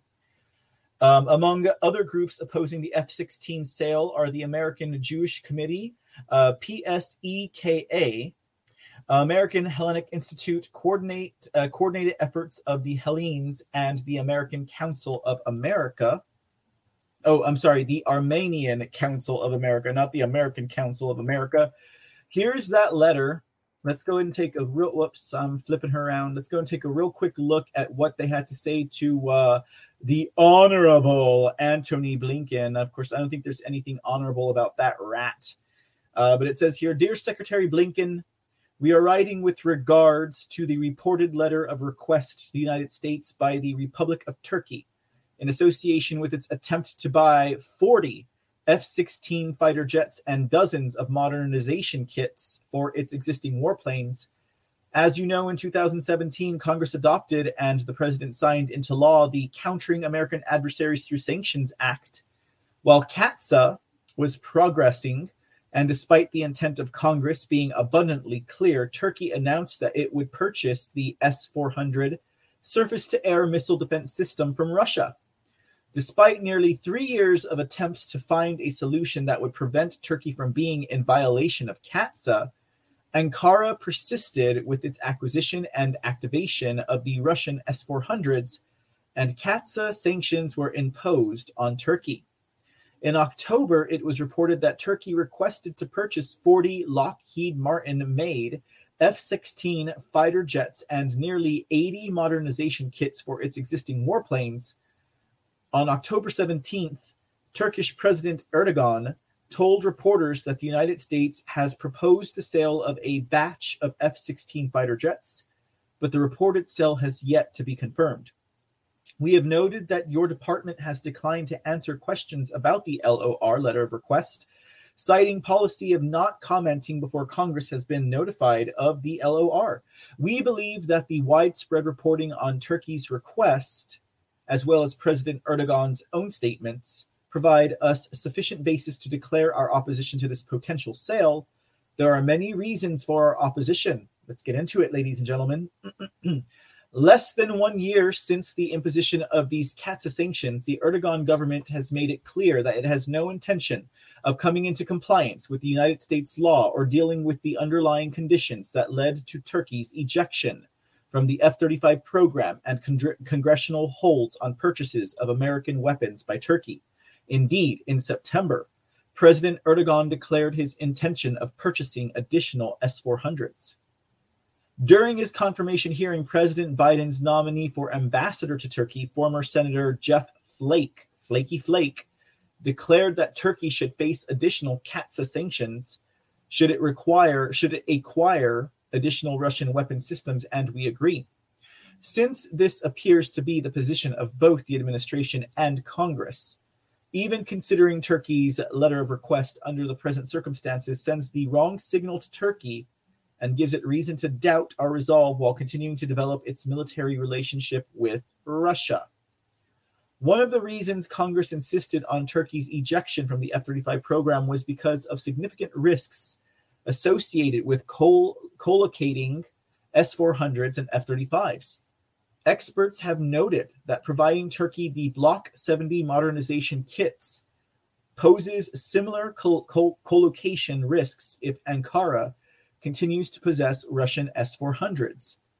Since upgraded F-16s still play such a significant role for us and our reliable allies, that is a risk that we do not find acceptable. Finally, given that CAATSA sanctions already imposed, we anticipated that such a sale could only be finalized via invoking technicalities, for example, by trying to sell the jets to an entity other than Turkey's SSB, which has been sanctioned. Such an approach would have to be viewed as an inappropriate circumvention of the intent of Congress and would force us to consider additional legislation to restrict a potential purchase. We share your goal of a Turkey that is rooted to the West, but we will not achieve that goal if the Erdogan government escapes accountability for violating U.S. law and the standards of the NATO alliance. We request a formal notification of any Turkish letter of requests, the specifics of such an LOR, the administration's position on such an LOR, and response to our specific objections. Thank you for your attention to this urgent matter, and we look forward to your response. Chris Papas, Gus M. Bilirakis, and Carolyn Maloney, the Wretched. Ladies and gentlemen, there you go. That's a pretty clear, definitive, and strong-lettered word to one Antony Blinken. And we'll see how it goes in that regard, ladies and gentlemen. But that's a little bit about Bilirakis right there. But, ladies and gentlemen, we've got one more item to consider about Bilirakis. While digging around into this man and his past, I stumbled upon this story, ladies and gentlemen. So I don't know how much this story might have to do with today, but when we're talking about holding people accountable, when we're talking about actually engaging those whom we need to watch, and we're talking about a 4'5" Republican version of Jerry Nadler, there might be a reason why this is important. I'm going to share it with you guys regardless, but this is a news report that came out back in 2012 about Gus Bilirakis. And I'm sure a lot of our audience is familiar with the subject matter, where we are talking about how Congressman Bilirakis is actually affiliated with the Shriners Group. That's right, the Shriners Group. This story back in 2012. Let's see what it's got to say. New evidence tonight, a Florida congressman is affiliated with a group under fire for human trafficking and prostitution. Andy Adcock has our exclusive eyewitness news story. Andy? Angela, our exclusive investigation has found federal documents showing Congressman Gus Bilirakis used campaign money to pay membership dues and an event registration to a group called the Royal Order of Jesters. A campaign finance expert is on the fence about the legality of those payments. I'd like to address Gus Bilirakis represents Florida's 9th congressional district in the Tampa area. According to federal documents filed by the Bilirakis campaign, and exclusively obtained by Eyewitness News, in 2007, Bilirakis paid nearly $340 to a group called the Royal Order of Jesters Tampa chapter for what's described as event registration from campaign funds. In 2008, federal documents also show Bilirakis paid the Jesters twice from his campaign fund, once for $25 and again for more than $780. In each case, the purpose was listed as membership dues. Senior counsel Paul Ryan with the nonprofit Nonpartisan Campaign Legal Center has worked in campaign finance law for more than a decade. The dividing line is if it's for recreational purposes, it's personal use, it's off limits. If it is for professional purposes and is political in nature, the organization and the membership dues, then it's allowable. So what is the Royal Order of Jesters? Internet journalist Sandy Frost has been investigating this offshoot group of the Shriners for nearly 5 years. The jesters are generally made up of judges, people in law enforcement, sheriffs, and people in positions of power. According to an Indiana court document, there are 191 groups or courts in North America with nearly 21,000 members. Federal tax documents show 12 jester courts in Florida, second only to Texas for the highest number in any state. Over the last several years, there have been major issues with jester groups around the country, but none of them have been tied to Congressman Bilirakis. A former tour operator is facing a lawsuit and criminal investigations in both the U.S. and Brazil. He's accused of soliciting underage prostitutes on fishing trips to Brazil, but denies the charges. In a prior suit, he was accused of taking 19 jesters on one of those trips. Also, 3 jesters were caught in a human trafficking sting for taking an undocumented illegal alien to be a sex slave at a jester party in Kentucky. Those jesters include a former New York State Supreme Court judge, his law clerk, and a retired police captain. While only a handful of jesters have been successfully prosecuted, in one of those cases, the FBI stated the jesters nationally have the motto "Mirth is King" and engage in social gatherings known as books of play.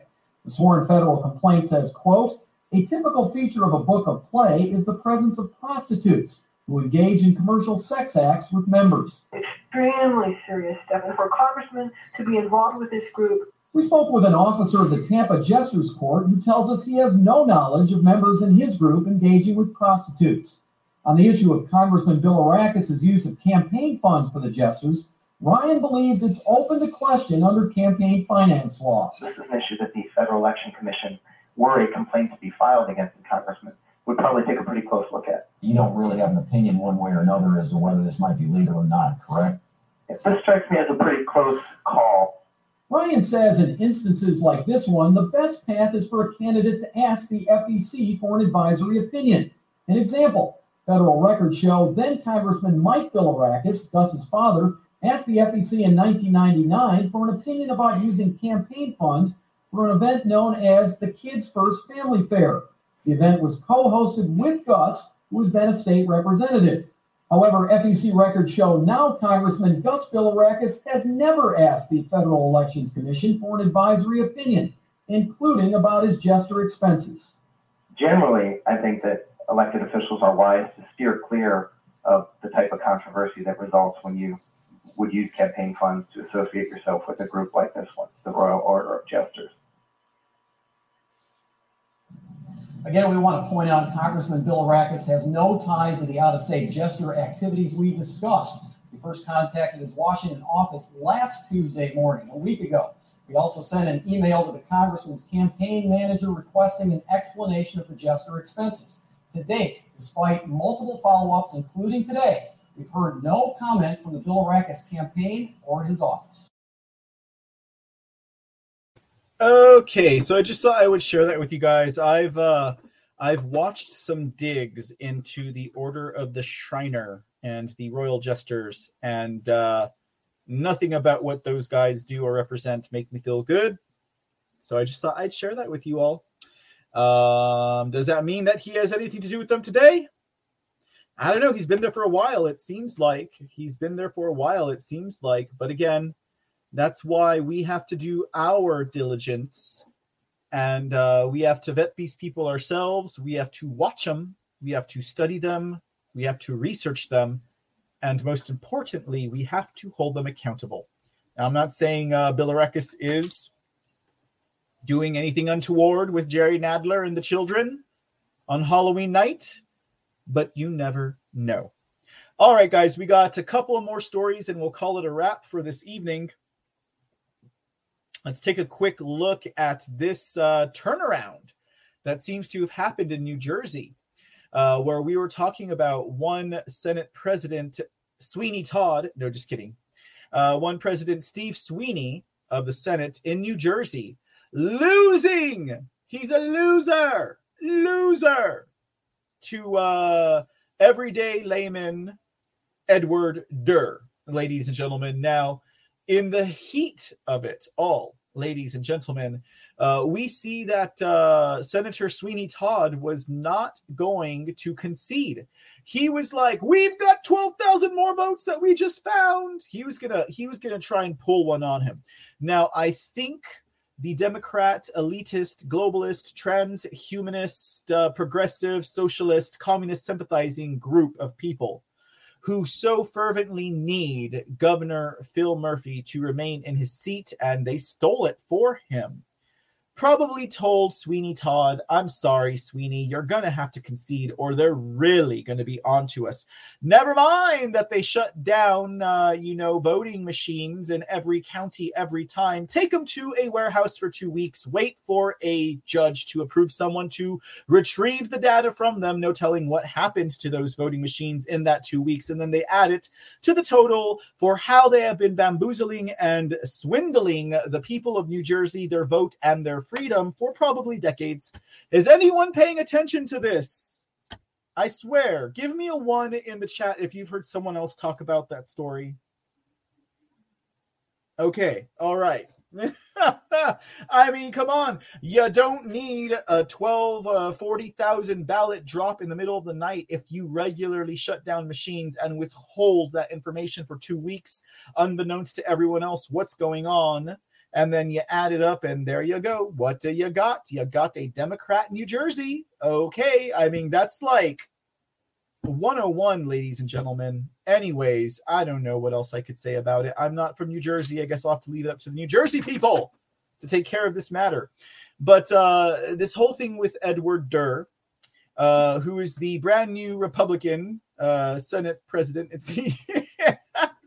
seems. No. But Senate President Steve Sweeney finally has decided to go ahead and concede to one Edward Durr.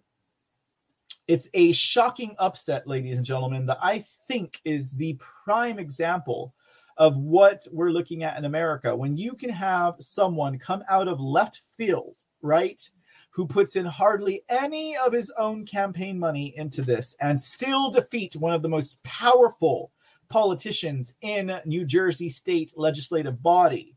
America, watch out. We're coming for you, right? Steve Sweeney was said to have admitted that this indeed was a red wave. And of course, his handlers did not let him fight it, because they need Governor Murphy to stay in place, and they already got a lot of heat on them for Murphy. So if anything else went untoward, then they'd be calling for an election audit in New Jersey, and they still need to do it. I mean, there's no reason not to, considering all of the discrepancies that happened alone with the governor's race. But this was definitely an upset. Glad to report it, ladies and gentlemen. Now, for perspective, I've got a video with Edward Durr, okay? For perspective, okay, on exactly how big of an upset this is, how much even the New Jersey local news is like, what the heck, okay? It's for perspective. I think it's a nice cherry on top, personally speaking. But let's check this video out. You can already see the guy's face. Look at him. He just look at him. He's like, "I can't believe this story." She's like, "Yep." Let's see what these foos got to say. And the governor's race, though, isn't the only extremely close race that we're seeing in our area. The Senate seat in South Jersey's District 3 is also in a close heat. I mean, really close, Steve. Hi. And this isn't just a local race. It has statewide repercussions because it's the Senate president, the second most powerful man. A lot of people think Steve Sweeney is the most powerful man because he controls the entire legislative process, the hearings, the budget, you name it. And so that is hanging in the balance because if he doesn't win his local Senate seat, he's not going to be the Senate president. And he's been the legislative leader the longest in New Jersey history since 2010, a senator down here in Gloucester, Salem, and Cumberland counties for 20 years this January, 5 times elected, but maybe not reelected. And the man who looks like he could have upset him up by 2,000 votes when he went to bed, when all the county clerks reported the numbers, Edward Burr, the Republican candidate, and he lives a very modest life here. He's a truck driver for Raymore and Flanagan, has his Harley Davidson, lives right off of 295 here. And this is not some guy who's some slick lawyer or anybody else. This is a real person hoping to be a real person in the State House. And here is his first. Do you see his old English D on the door, guys? This guy is basic, but you know what? That's what America's all about, guys. This is too classy. I love this. Oh my God. Interview since what could be the biggest upset in New Jersey political history here in South Jersey. I have no idea what's going on. I am really trying to grasp all this. It is, I knew it would be a major upset. And the funny thing is whenever I went around the door to door, everybody, the first words out of their mouth was, good luck. They knew the political power that was being wielded down here. I would get people who sent me $50, sent me $25. They said, listen, I don't like the guy. I want to see you do well. And so I did what I could. You're a Harley riding Eagles fan who is a truck driver.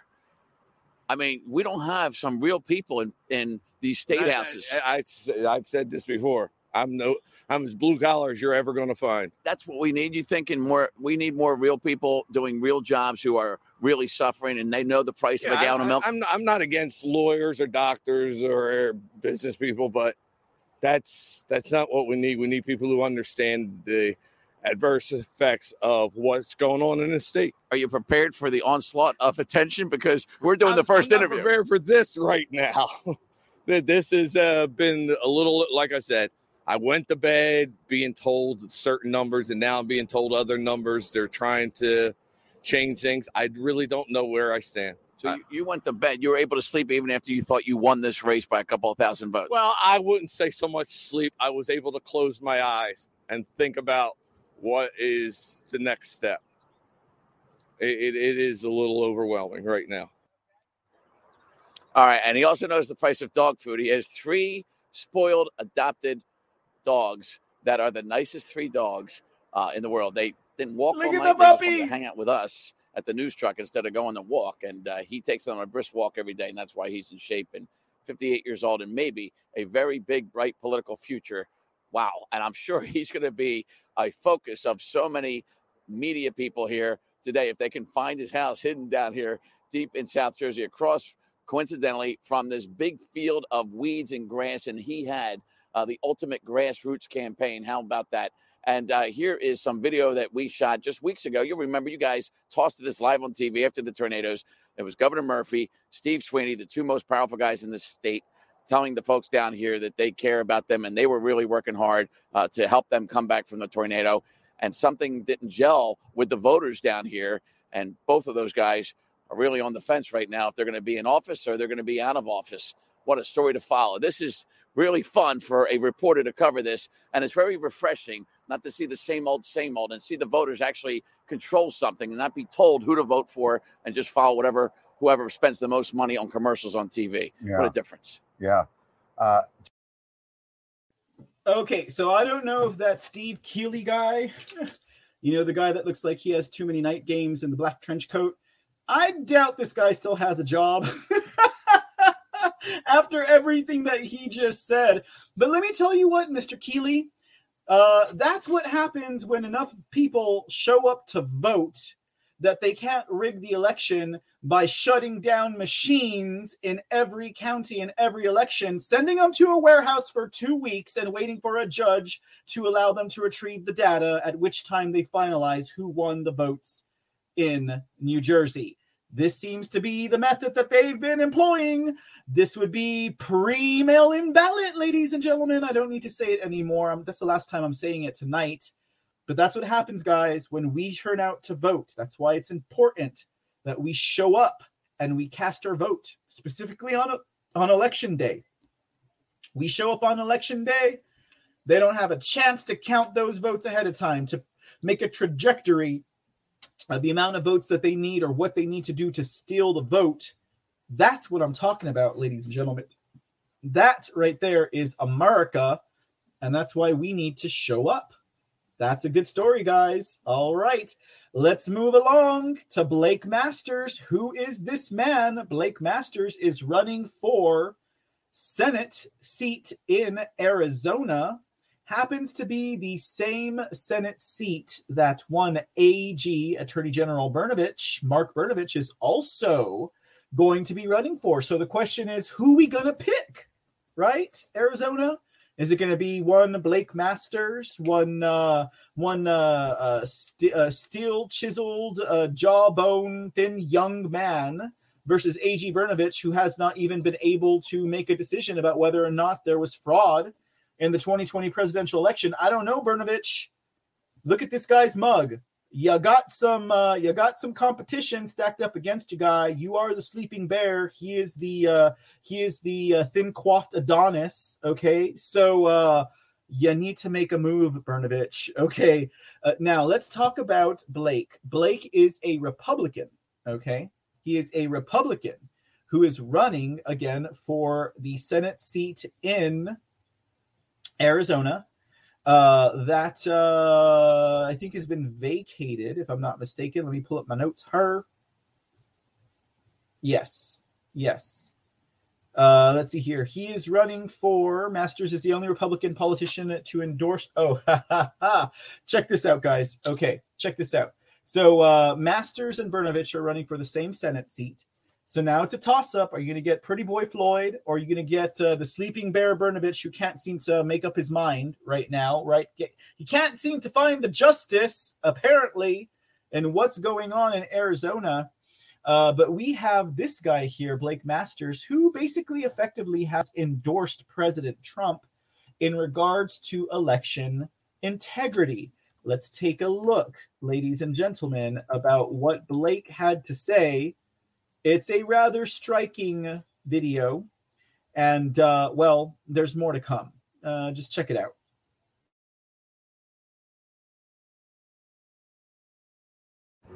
I think Trump won in 2020.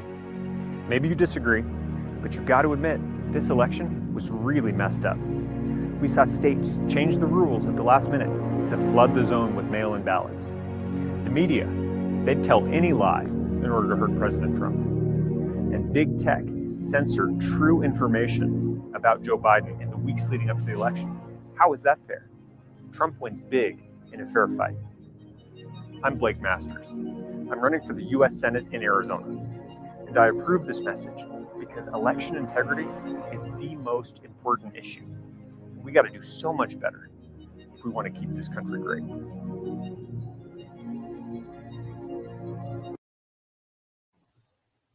Okay, so that's pretty good, right, guys? It's like, oh man, this guy, he's about that election integrity, right?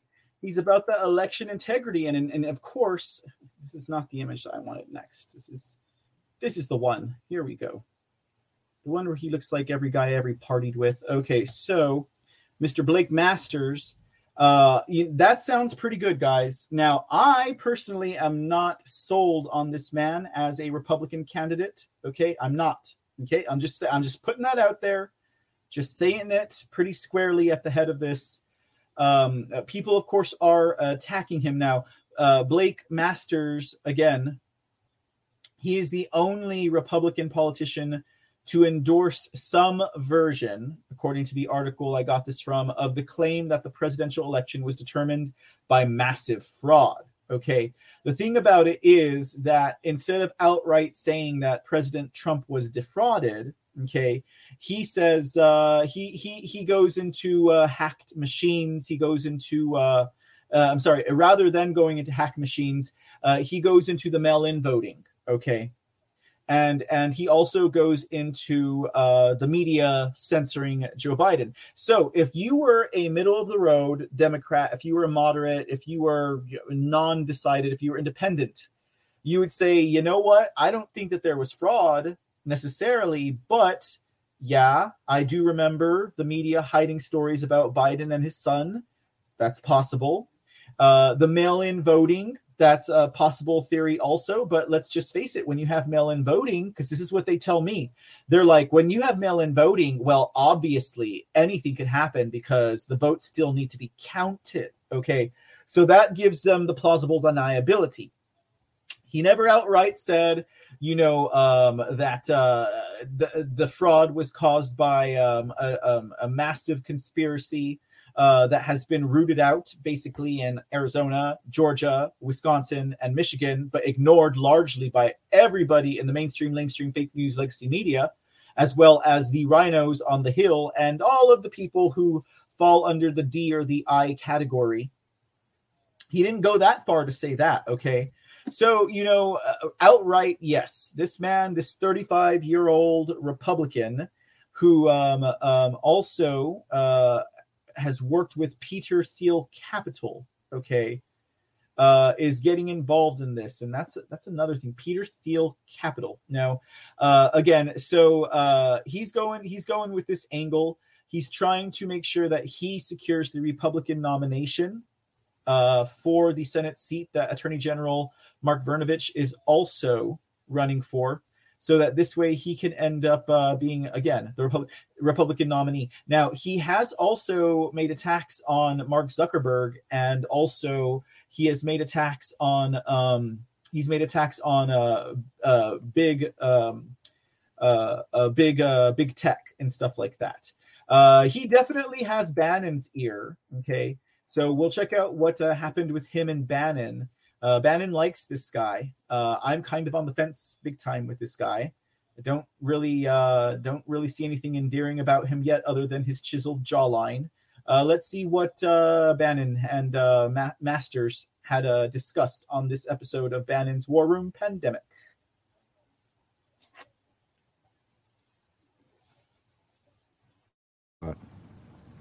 Blake Masters, our guest from the great state of Arizona. So, Blake, if you are to win the primary, and then if you take on Kelly and you beat Mark Kelly and you go to the U.S. Senate, you just mentioned their fair fight. This ain't a fair fight. And kind of Arizona's history is built upon unfair fights, right? It's a rowdy place. It's got a rowdy history. It was not into the union until the early 20th century, right? A lot of folks are very independent folks out there. You know better than anybody. You went to Stanford. You went to Stanford Law School. You've been a top venture capitalist for your professional career.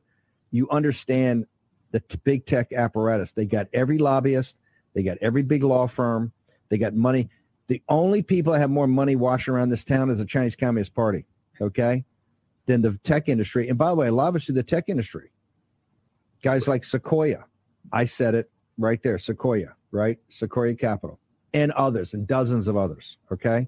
So, Blake, it's not a fair fight. You're one guy that understands this, and, Josh Hawley's trying, and he's very good, and you got some others that are very good, but you know it better than anybody. So walk us in a very unfair fight. I mean, David and Goliath doesn't even match the tech oligarchs, and it's an oligarchy. And our founders would be ashamed of us of what we've allowed to happen. By the way, on this audience's tax money, right, that went to pay for the R&D, and your pension funds, insurance company, your savings that has sponsored the venture capitalists, private equity, and the hedge funds that support it. So this is like a Greek tragedy. This audience's resources allowed this to happen, unbeknownst to them, and now it's here, and it's an oligarchy. So how is Blake Masters, one man alone, going to take on this system, sir? I think by showing leadership, we just need to take on big tech. It is an existential threat. I think it means taking away the Section 230 immunity that they currently enjoy. That's just corporate welfare for big tech. Get rid of it. It's just a start, though. I think we got to make Facebook and Twitter common carriers, right? The phone company can't kick you or me off, Steve, because we have a conservative conversation or because we're MAGA. And so I don't think Twitter or Facebook should be able to do that either. And then I think you go further still. I think Facebook needs to be broken up. Zero reason why they should be allowed to own Facebook Classic and WhatsApp and Instagram, just so they can have all these different businesses to efficiently suck up all this data about people, so much more data than people really realize. What about data? What about data sovereignty? What about I own my intellectual property, I own my data, and people 100%. This is one thing I'm going to work on in the Senate. We need comprehensive federal data privacy legislation. You own your data. Giant multinational corporations do not. That's not the case right now. Now it's just you can make a rational decision. You can make a rational decision whether you allow people to monetize it or et cetera. But that's you making a decision. If you do that, then that's your business. But you'll lose some privacy. But you want people to have privacy and sovereignty over their data, correct? So they can make individual decisions about what to do with it. Okay. That's right. Last thing, the breakup of the like they did Ma Bell, which my grandfather and father worked for 50 years each. When they broke up Ma Bell, and this is the type of deconstruction, the kind of breakup you're talking about. To really, some of these should not just be common carriers, but almost be looked at as public utilities. That's right. Yeah, and look, there's a dumb way to do it where you do it, and all of a sudden you've got a lot of different medium-sized problems instead of just one giant problem in Facebook. And so you've got to get smart. And I think young people in there who actually know what they're doing, who can sort of dismantle Facebook in the right way, in a way that's actually going to give us the benefit. But then even Google, it's like you can't use antitrust against Google because it's just a giant monopoly search engine. But we got to do something, Steve, because we at least notice when Facebook censors us, right? They rip off the Hunter Biden laptop story 3 weeks before the election. I think that could swing the election right there. But at least we notice and we get upset about it, right? We talk about it. Google, I think, can swing a presidential election in secret. If they're subtle enough, they can just change their search algorithms. They can boost Biden content. They can suppress Trump content. And no one's all the wiser because I don't have access to their changes, and neither do you, and neither does anybody in the federal government, except maybe some of the deep state actors. That's a huge problem. Google, I think, is enemy number one when it comes to election integrity. So you're committing to the good citizens of the state of Arizona. You're committing to the American people. You're committing to the MAGA movement that you will lead this effort. You understand the economics. You understand the technology. You understand the law. You've done this your professional life. You're committed to take on this Leviathan when you get to the United States Senate. Is that what I'm hearing? That's right. We got to do it. Otherwise, we won't have a country in 10 or 20 years. It's just that simple. The great irony is that the great state of Arizona could lead the effort to take on the oligarchs in Silicon Valley. Blake, how do people get to you on social media? How they find your website? Okay, we'll leave it there. I'm pretty sure you guys can search Blake Masterson if you like the cut of his mug, right? Or I don't know, guys. There's something about this guy. Just I get the Gitchy feeling from him. You know, my C-sense kind of goes off whenever I see this guy. You know, he's the kind of guy, in my opinion, I don't want to walk out of a party with, particularly when that party is over. Okay, so Blake Masterson, there's the man. Talks a good game. Again, a venture capitalist for his entire life, right? Worked for the Thiel Thiel Capitalists. Okay, now this is their website here. Very, very ominous looking, if you ask me. I really couldn't pull up much more than that.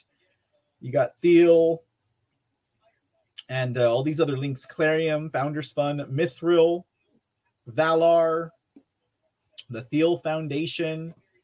Who knows what this is all about? The Thiel Fellowship, a 2-year program for young people who drop out of school to build things. That sounds kind of cool. I mean, I guess it could be promising. I don't know. Let's take a look at his the video that he released for his Senate bid. In other words, when he decided to say, "Hey, I'm running for Senate against this Senator Kelly," right? That's going to be his challenger if he gets the Republican nomination. against AG Mark Brnovich. All right. Now, guys, I got to say, when I saw this Blake Masters for Senate video, his first one, it didn't seem like he was selling himself for the Senate position as much as it seemed like he was selling his sons. Take a look.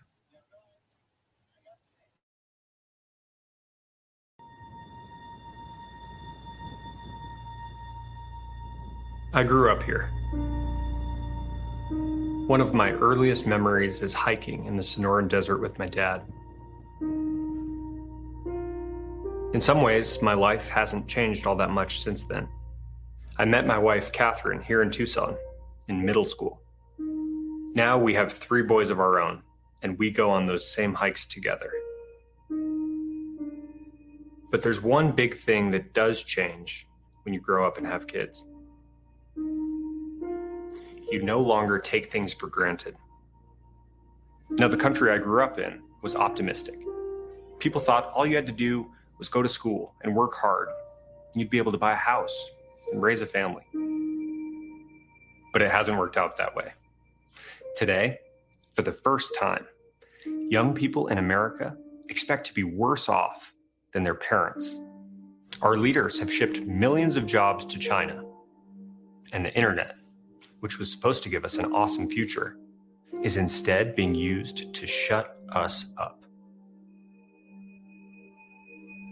The truth is, we can't take America for granted. And if we want to keep it, we got to fight for it. Because we are up against a media that lies to us, schools that teach our kids to hate our country, and corporations that have gotten so big, they think they're bigger than America. It's time to put this country first. We need to enforce the law, and we need to finish the wall. We got to build an economy where you can afford to raise a family on one single income. And instead of pretending that we can somehow fix foreign countries, we got to take care of each other right here at home. My name is Blake Masters.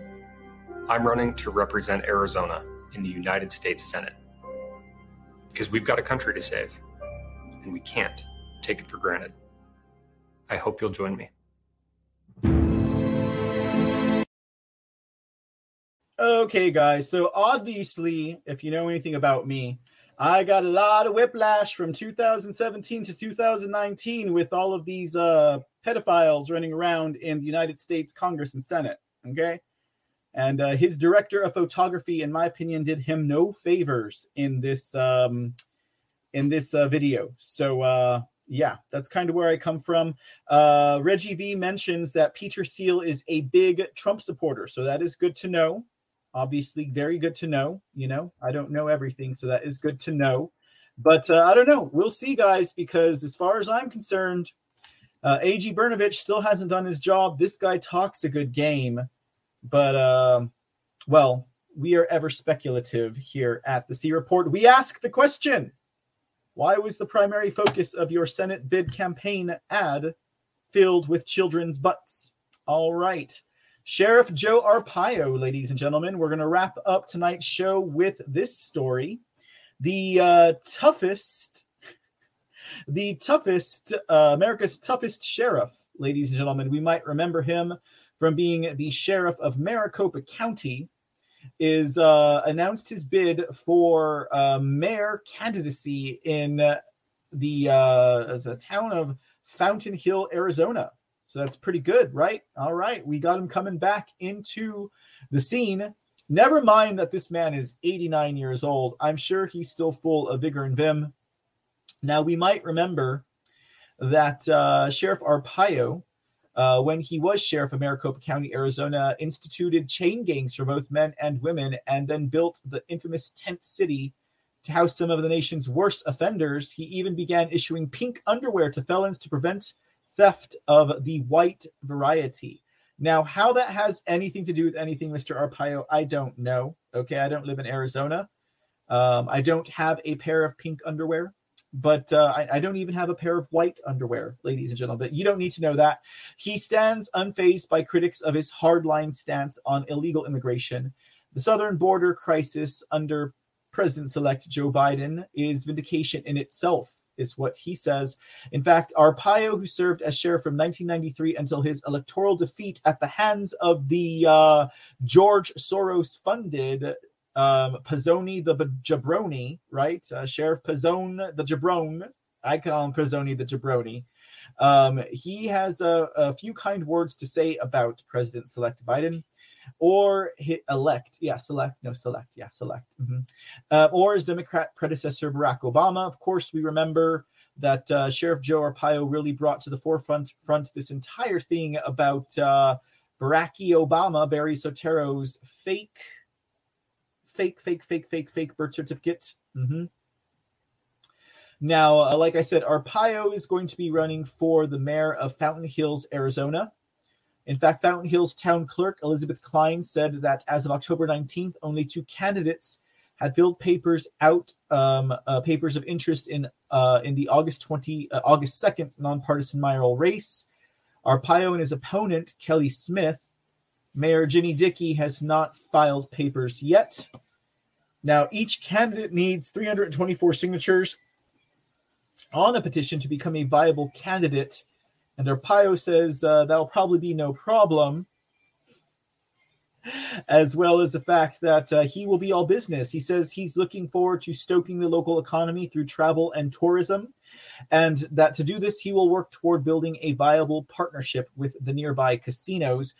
Arpaio has also said that he is confident that he has support of conservative voters in Fountain Hills who back the blue and support legal immigration, because we all support legal immigration, obviously. And he's got plenty of name recognition to win the next year's election for mayor of Fountain Hills, ladies and gentlemen. And that brings our stories for tonight. That brings our report to an end for the night, ladies and gentlemen. Thank you so much for tuning in. I hope you guys enjoyed tonight's report. Now, I did mention at the head of today's episode that we would be broadcasting an interview between President Trump and one Wayne Allen Root. But as we are already past the hour and it is a 30-minute interview, guys, we are going to air that tomorrow. So if you'd like to check it out and join us for the watch party, please do tune in again, same place, same time, over here at Mr. C TV or the Mr. C channel, depending on where you are. If you're over there at the foxhole.app or at pill.net. Thank you for hanging out tonight and tune in tomorrow, most definitely. It's always great to see you guys in the chat room. And also, I thank you again for your generous Gold Pill donations and supporting this broadcast. It lets me know you appreciate the work that I do here, so thank you very much. And then also, if you are tuning in over at, what do we got? Trovo, Twitch, DLive, or Clout Hub, appreciate you guys hanging out as well. And, well, we'll look forward to seeing you guys again. Make sure you check out the show and support us over at thecreport.com. That is thecreport.com, where you can get the latest updates on the show, any news information you might be looking for, as well as contact information. In case you'd like to send a letter over to, or maybe a letter of correction, over to the C Report, we'd most definitely appreciate it and welcome your engagement. And also make sure you check us out over at anchor.fm/the C Report, where you can get this broadcast in podcast form. And we'll go ahead and upload this to the podcast in the next few minutes within the hour. So this way everyone can check out what we had to talk to about today. If you can't catch the replay on other networks, you can always get us in your earbuds at the podcast for thecreport.com. All right, ladies and gentlemen, that's a wrap. It's been a great night. Thank you again for tuning in and not tuning out. We will see you guys again tomorrow, same place, same time. Until then, ladies and gentlemen, as they say, be safe, be blessed, and God bless America. Take care till then.